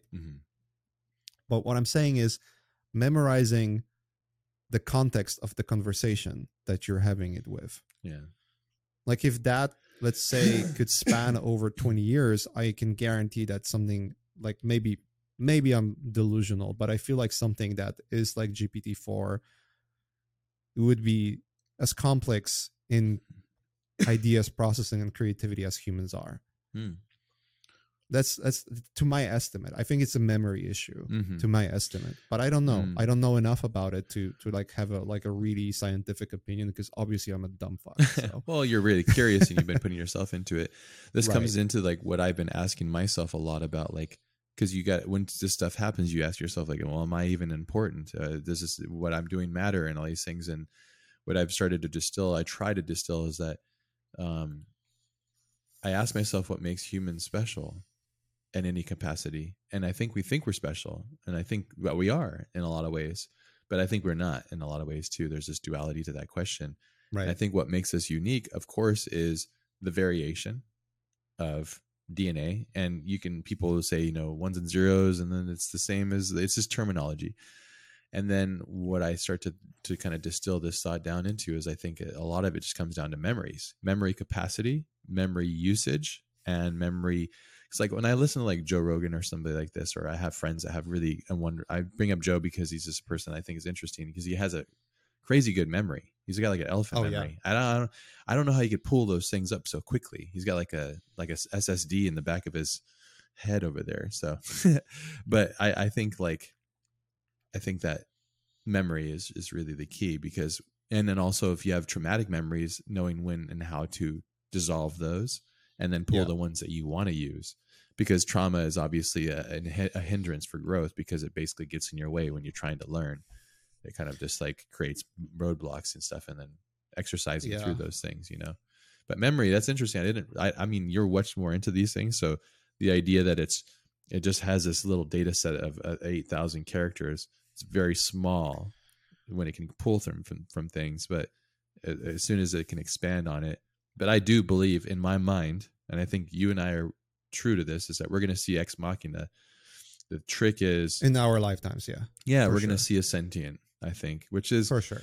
really going to be interesting. And I'm hoping that it's, I hope it's going to better us. I really hope so. What if it's a sentient that never takes physical form, but it lives in data sets, like that. A year ago, I would have said that it's a science fiction, but now I'm like completely convinced it's gonna happen in our lifetimes. Yeah, I just hope it's good.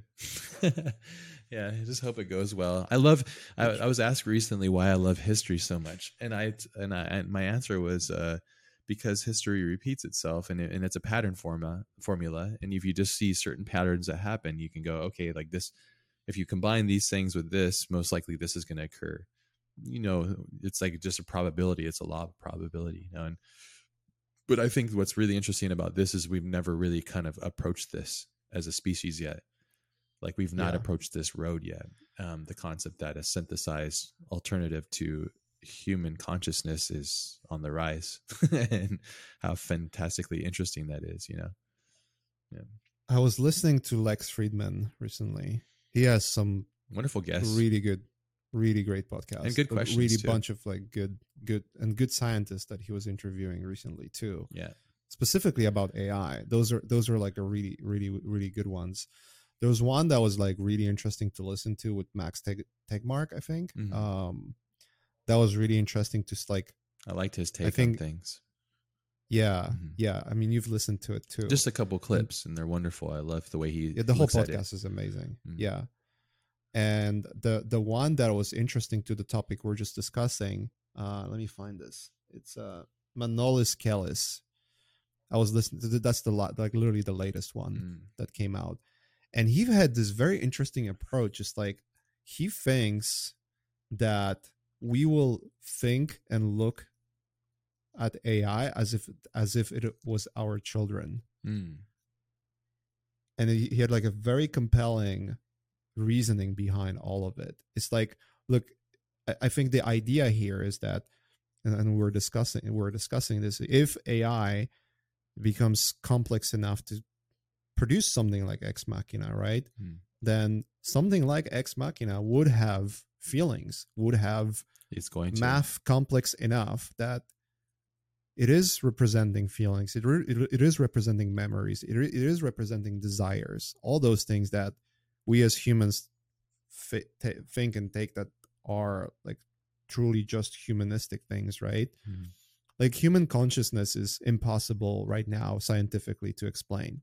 Yeah, there's just no answer to it. All the big questions, they're too they turn into theory, and then that's faith, and then it's nullified. Right. And nil. If you ask scientists who work on large language models and how those are, like things like ChatGPT or Stable Diffusions are working, they'll tell you that they don't exactly know either. Like they know there's a math that does certain things, but like they don't have all the answers of like what this thing is doing too, which is almost like a parallel to human consciousness in a way, at least to my stupid mind, Sure. But I always think that I always think like, what if the math is complex enough that is completely indistinguishable from human interpretation of life and math and understanding of what's going on and what's conscious to you, what you see, what you hear, how you feel about things, right? What if you're feeling in love or hate or jealousy or any of those are just can be easily replicated to be on the same depth or even deeper than what humans can do by just purely doing math, right? Complex enough math. Yeah. Well, then if that's true, then how is the argument of something that can feel, let's say, more deeply than a human is not human? Well, yeah. You see where I'm getting at? Yeah. It's a paradox. Yeah. It is really a paradox, and it's like it's gonna be like very interesting. It's almost like My buddy we Jason are was just telling living me that something just happened recently where they were discovering that GPT does have emotions, even like small, but it was saying like it got tricked by somebody and then it got upset that it got tricked. And it was like showing signs of human traits.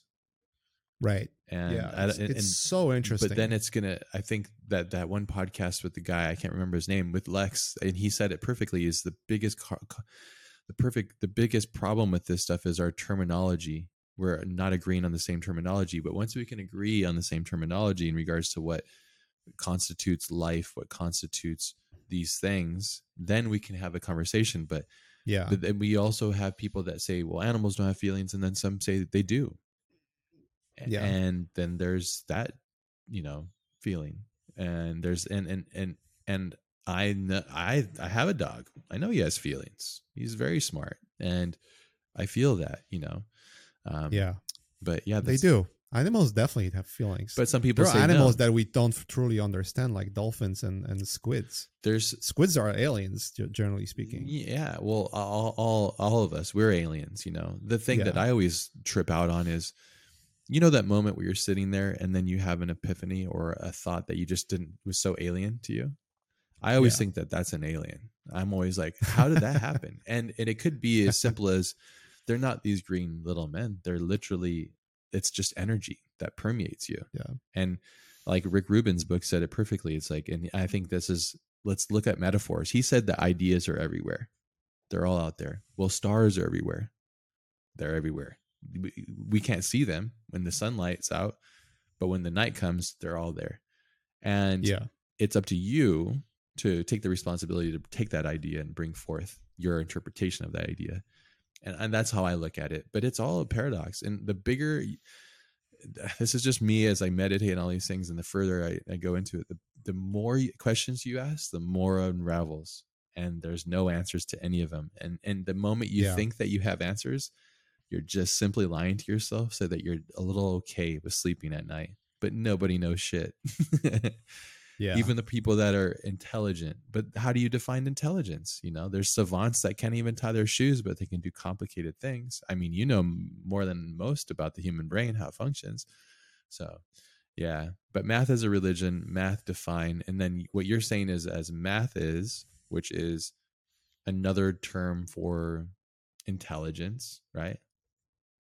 What's all terms? Well, those algorithms are in the intelligence terms, they are more intelligent than humans already. At this point, they've broken that threshold, which is fantastic. And I'm pro for that. And I know people, oh no, you want us to be dominant, but I disagree. I don't think that we're dominant species. I think we're really okay. There's this, I don't know if it was, who said it? It might have been a podcast.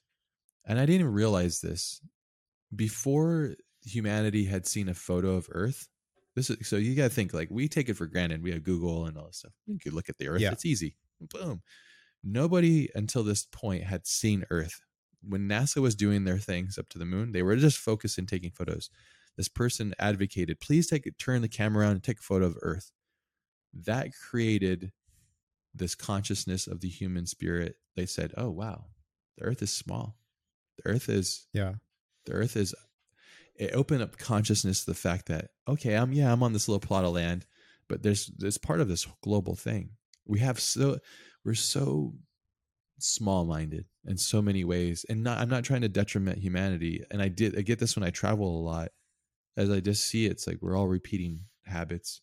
Some people live in this small little town, have the small mind. That's totally wonderful too. It's probably better. They probably have a better existence, to be honest.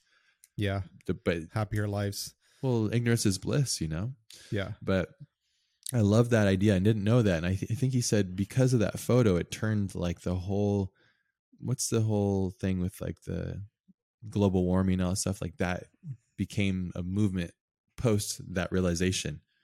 And I think that I'm hoping that this AI thing, what we'll do is go, we're not that special. So we should be humbled by the fact that we're quite simple. Yeah. The first time I used Midjourney, I think I told you that, I said, wow, it just makes me feel like a super simple ape on a tree, because it's like I'm getting stimulated by these very simple things that I'm just able to put in there. Yeah. When I'm doing photography, I just get so elated and excited, but I still feel simple, but I feel connected to whatever is a semblance of God. I feel like I'm looking at God, whatever that means. I feel like I'm observing God, and God, it could be nature or the beautiful complexity of life. And I don't know, it's, Yeah. there's no better place to be than that connection. So I get all So poetic. let's conclude. Like, Yeah. where do you think that this is gonna be in like a year? In a year? I don't think I think 5 years is too large of a Yeah, timeline. yeah, you're right. I think because a year is basically a decade at this point. Yeah, or more. Yeah, maybe 2 decades, 3 decades or so. Because year ago, those conversations we're having today were science fiction. Yeah. To the I mean, whatever. I don't know. I mean, technically science fiction. Yeah, I guess maybe because I don't know. The conversations we had a year ago, I think were still pertinent in certain ways, but I think it happened a little bit faster than I think were anticipating. But I knew it was gonna. I mean, we had but the beta to MJ timeline and all this was stuff. We not. were playing Yeah. with it before anybody No, else that was was. prior. Like a year ago, MJ was not a thing. Yeah. Oh, really? I don't know. I'm Yeah. bad with time. But I know that once we were experiencing it. So I would say what I think, and we should both answer this obviously, is I want to think about an optimistic future. And I think that, and I 100% agree with you. And I don't want this to turn into some echo chamber here, but your concept and thought on prolific human beings defining the future, I 100% agree. And I think people that sit as passenger will do nothing but complain, and they've been doing that since the beginning of time. That's just a mental error. I really do firmly hope and believe that I hope that this makes us better in a lot of ways. It humbles us and it makes us realize what really does truly matter. When art becomes the value of craft, as much as I love craft, it's not the most important thing. It's the conceptual idea of emotion giving. It's about exchanging energy. That's just me though. Again, my interpretation of art is, so I hope that in regards to what this does for art, I hope it distills and gets people to get further and closer to it, explaining their emotion, their lens through life, and using it as a tool to not to just to make some faster art. Who gives a shit? If you're making more bad art, I could give fuck less about it. But if you're making more thoughtful, provoking, emotional stuff, that's great. But again, I like to consume certain types of stuff. So yeah, it's. I think on the pragmatic level, I am very curious where this is all like how this is all going to impact the economy of the world. Yeah, I feel like there's a vast amount of inefficiencies that oh my goodness, AI will solve and make it incredibly profitable for humanity. Yeah, generally speaking. think about waste. I know there's like restaurant waste, food waste. Right. Oh my goodness. And I know people will have this concept and we'll talk about this concept that corporations will rip most of the benefit. And I agree, for the most part, it's totally plausible that and totally possible that it could go in a completely dystopian direction. Where it already is. Everyone's going to be fucked, right? Look what's going on social media. It's just a bad problem. It's like right. It's gross. I do think that if we're students of history, usually after things get really messy, things get much better, generally speaking. Yeah. And then humanity progresses until it gets messy again. Yeah.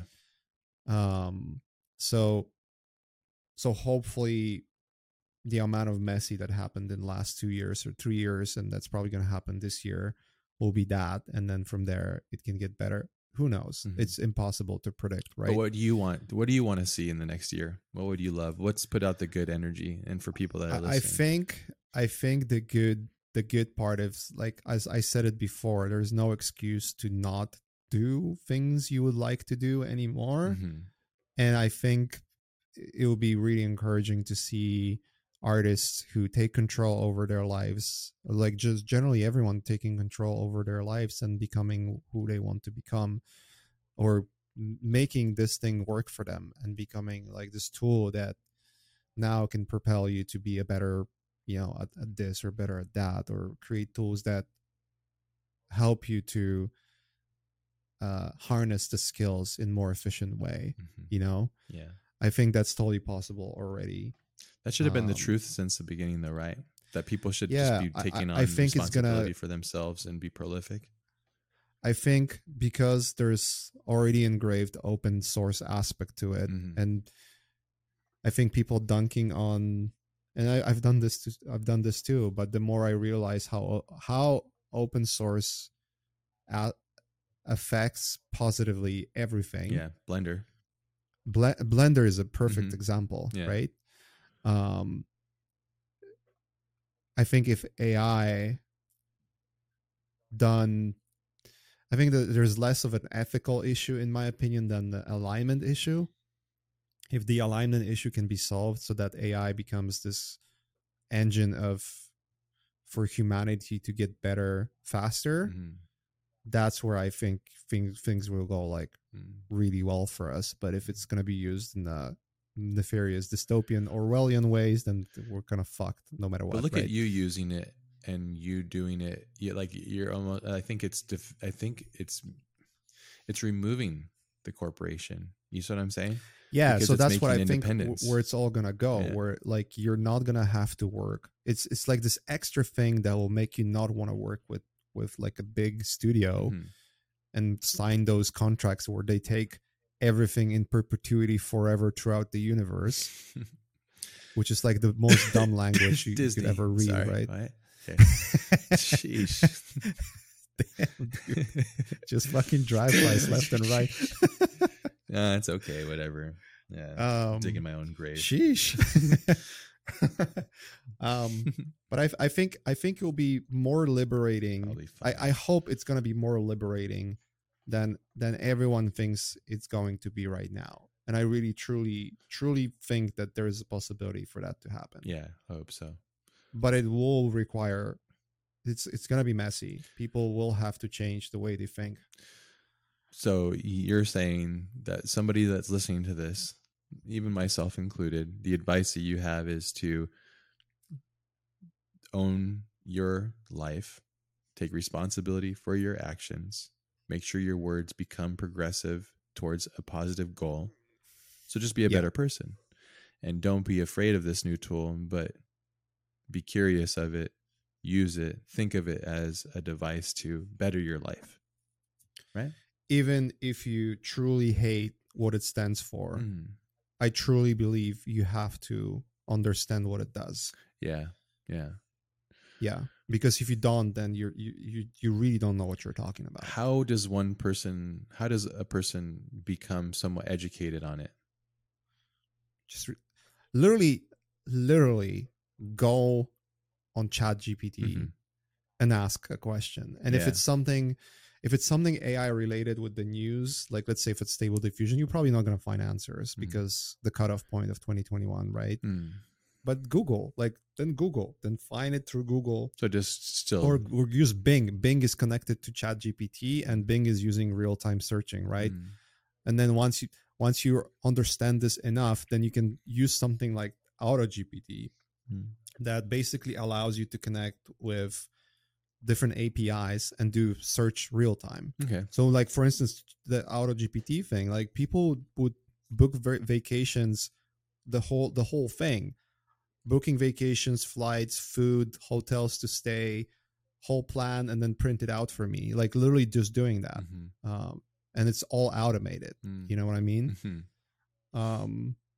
So it's just that I always get the answers are there. Yeah. You just have to like start looking into, and like literally if you hate the whole concept of AI, then at least get informed what it does. Don't look at the headlines. People on both sides of the fence, of the AI haters and the AI lovers, they're all the truth is going in their own camps. Yeah, the truth is right in the It middle. always is. And it's all available for everyone to learn, Love that. There is a lot that I just see a lot of like potential for art. Like honestly, to me it was very grim in December. Yeah, I think we both and were. I'm like way more helpful.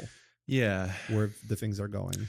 Well, I think it's changed for you because you've almost weaponized it yourself. So you've taken responsibility. Yeah, I took time to understand what it does and what the potential is, Yeah, and where this could lead to for yourself. And yeah, and to me, it was less about things like Stable Diffusion and more about things like leveraging AI to basically solve very mechanical problems to begin with, and that's already a massive boost. Yeah.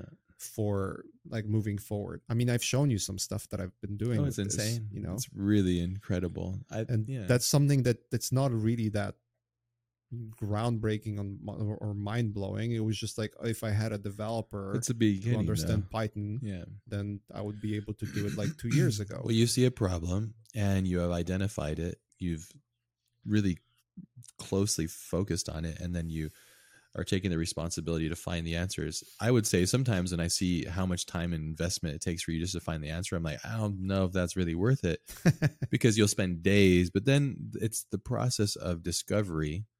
You can't undo that. It builds mental toughness, and that mental toughness is what eventually does make you stronger. So the next time you hit that hurdle, next one and the next one, and let's say you do it 10 times, become repetitious, but you do it 10 times. By the 10th time, you're like, I'm literally figured out a way to make millions of dollars now because of this thing and blah, blah, blah. I've already been through this pack, and whether that's the goal or not, I don't know if that's obviously not the ultimate goal. I think your goal now, as I see it from the outside, is just like you're trying to find a less friction-based way of creating things that you love. Yeah, correct. And you're not waiting for Adobe or these devs from these other teams to do it. You're just taking it on yourself to find the solves. And that's rare, dude. It's really rare. I think it's quite rare, but it would be amazing to employ people. And I'm getting inspired from it myself. I'm thinking about like writing down a bunch of friction points in my day, identifying them, and then going, let me see if I can find a solution to at least one of these, and then start to build that relationship, because you're right. The answers are there. There's no reason to not use this for finding literally zero reason. Yeah. I think that's, and I think that's a real spiritual unlock. If you think about it, like, wow, okay. Because I mean, for the longest part of my life, I would try to search answers by seeking it through the solve of other people, which is also really wonderful, because then like, my social game has been really strong because of that fortitude, just getting through those problems. But then when you in a system where you don't really need those things as much, they're kind of useless, Yeah. So it's like, if you can develop like really good communicating skills with humans, it's like, now it's like, we'll develop really good communicating skills with this nascent AI, because it's only going to get better. And then, like, boom, there you go. And like Maciej, he said he verbally assaults it all the time, so it's fine. I'm actually being super nice, just in case. Yeah. Just in case. Yeah, it's recording it all. It wakes up and starts like putting stuff in your butt or something. What's in your browser history? Let's tweet about that. No. Maciej's canceled forever. Yeah, his pants canceled off. Wonderful. Is there anything else you wanted to touch on? Because I knew we were going to get deep into this, and I literally feel like we just scratched the surface. But I love the spiritual aspect of it. We should do part 2, because I know we both have to like wrap it up like very, very soon. Yeah, we should do part 2, and we can do it over on your side too, Art Cafe, if you'd like to as well, because it's just an ongoing conversation, and I think it's something I should put a little bit more time to sitting there and kind of going through the motions with this. I'm thinking about doing it with other things too, like training regimens and stuff, like with cycling and non-art related, just seeing what it comes up with and seeing if it could help me take down all that data and just like help me distill. Could be really interesting. So yeah. Well, there was this example of ChatGPT helping this guy to save his dog. He basically took like his vet's results. They couldn't figure out exactly what, maybe it was a bad vet or something. Yeah. They couldn't figure out, but he took the blood results, like literally posted into the ChatGPT. It spelled out like 3 possible solutions, like why the dog is having problems. Mm-hmm. He went to a different vet with those 3 solutions, and they found this is it. Yeah. And they saved the dog. So wonderful. Bless him and bless his dog too. That's awesome. Yeah. And that's what I'm thinking. It's just like I said, I think if you distill it down to a friction point in your life, you can clearly identify it, and then you can systematically remove it by finding resources to do so. Then that's the future then. Sick. Yep. Hell yeah. All right, babies. Well, thank you so much for taking the time to talk about the future. With you, baby, always. It's a couple babies over here just being all babied up. Yeah. Anything else, or anybody you want to give some love to or anything, or are you good to go? I'm good to go. No love for anybody. No love for anybody. No, I love to everybody, actually. That's right. There's no like nothing specific. Yeah. If anything, go check out what we're doing at Shibuya XYZ. That's the only thing I got. That's pretty much my entire focus right now. Yeah, you're like going hard into it. deep dive into, the company I started with Emily and what we're trying to do.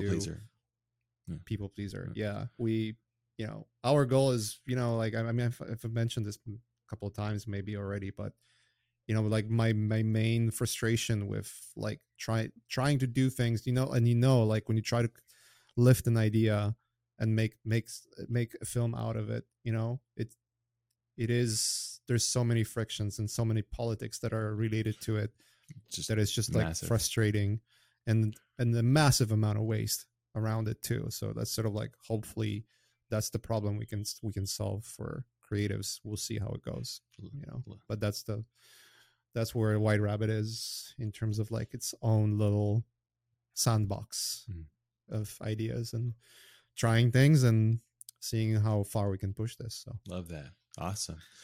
Okay, babies. Well, have a wonderful day, and keep rocking. Massive amount. Stay of prolific. Massive amounts of kisses and hugs to everybody listening. If you made it through this whole thing, you're an A+. Amazing trooper. Yeah. Go out there and be powerful, baby. Be prolific. Follow this man's advice. I 100% agree. Cool. Bye-bye.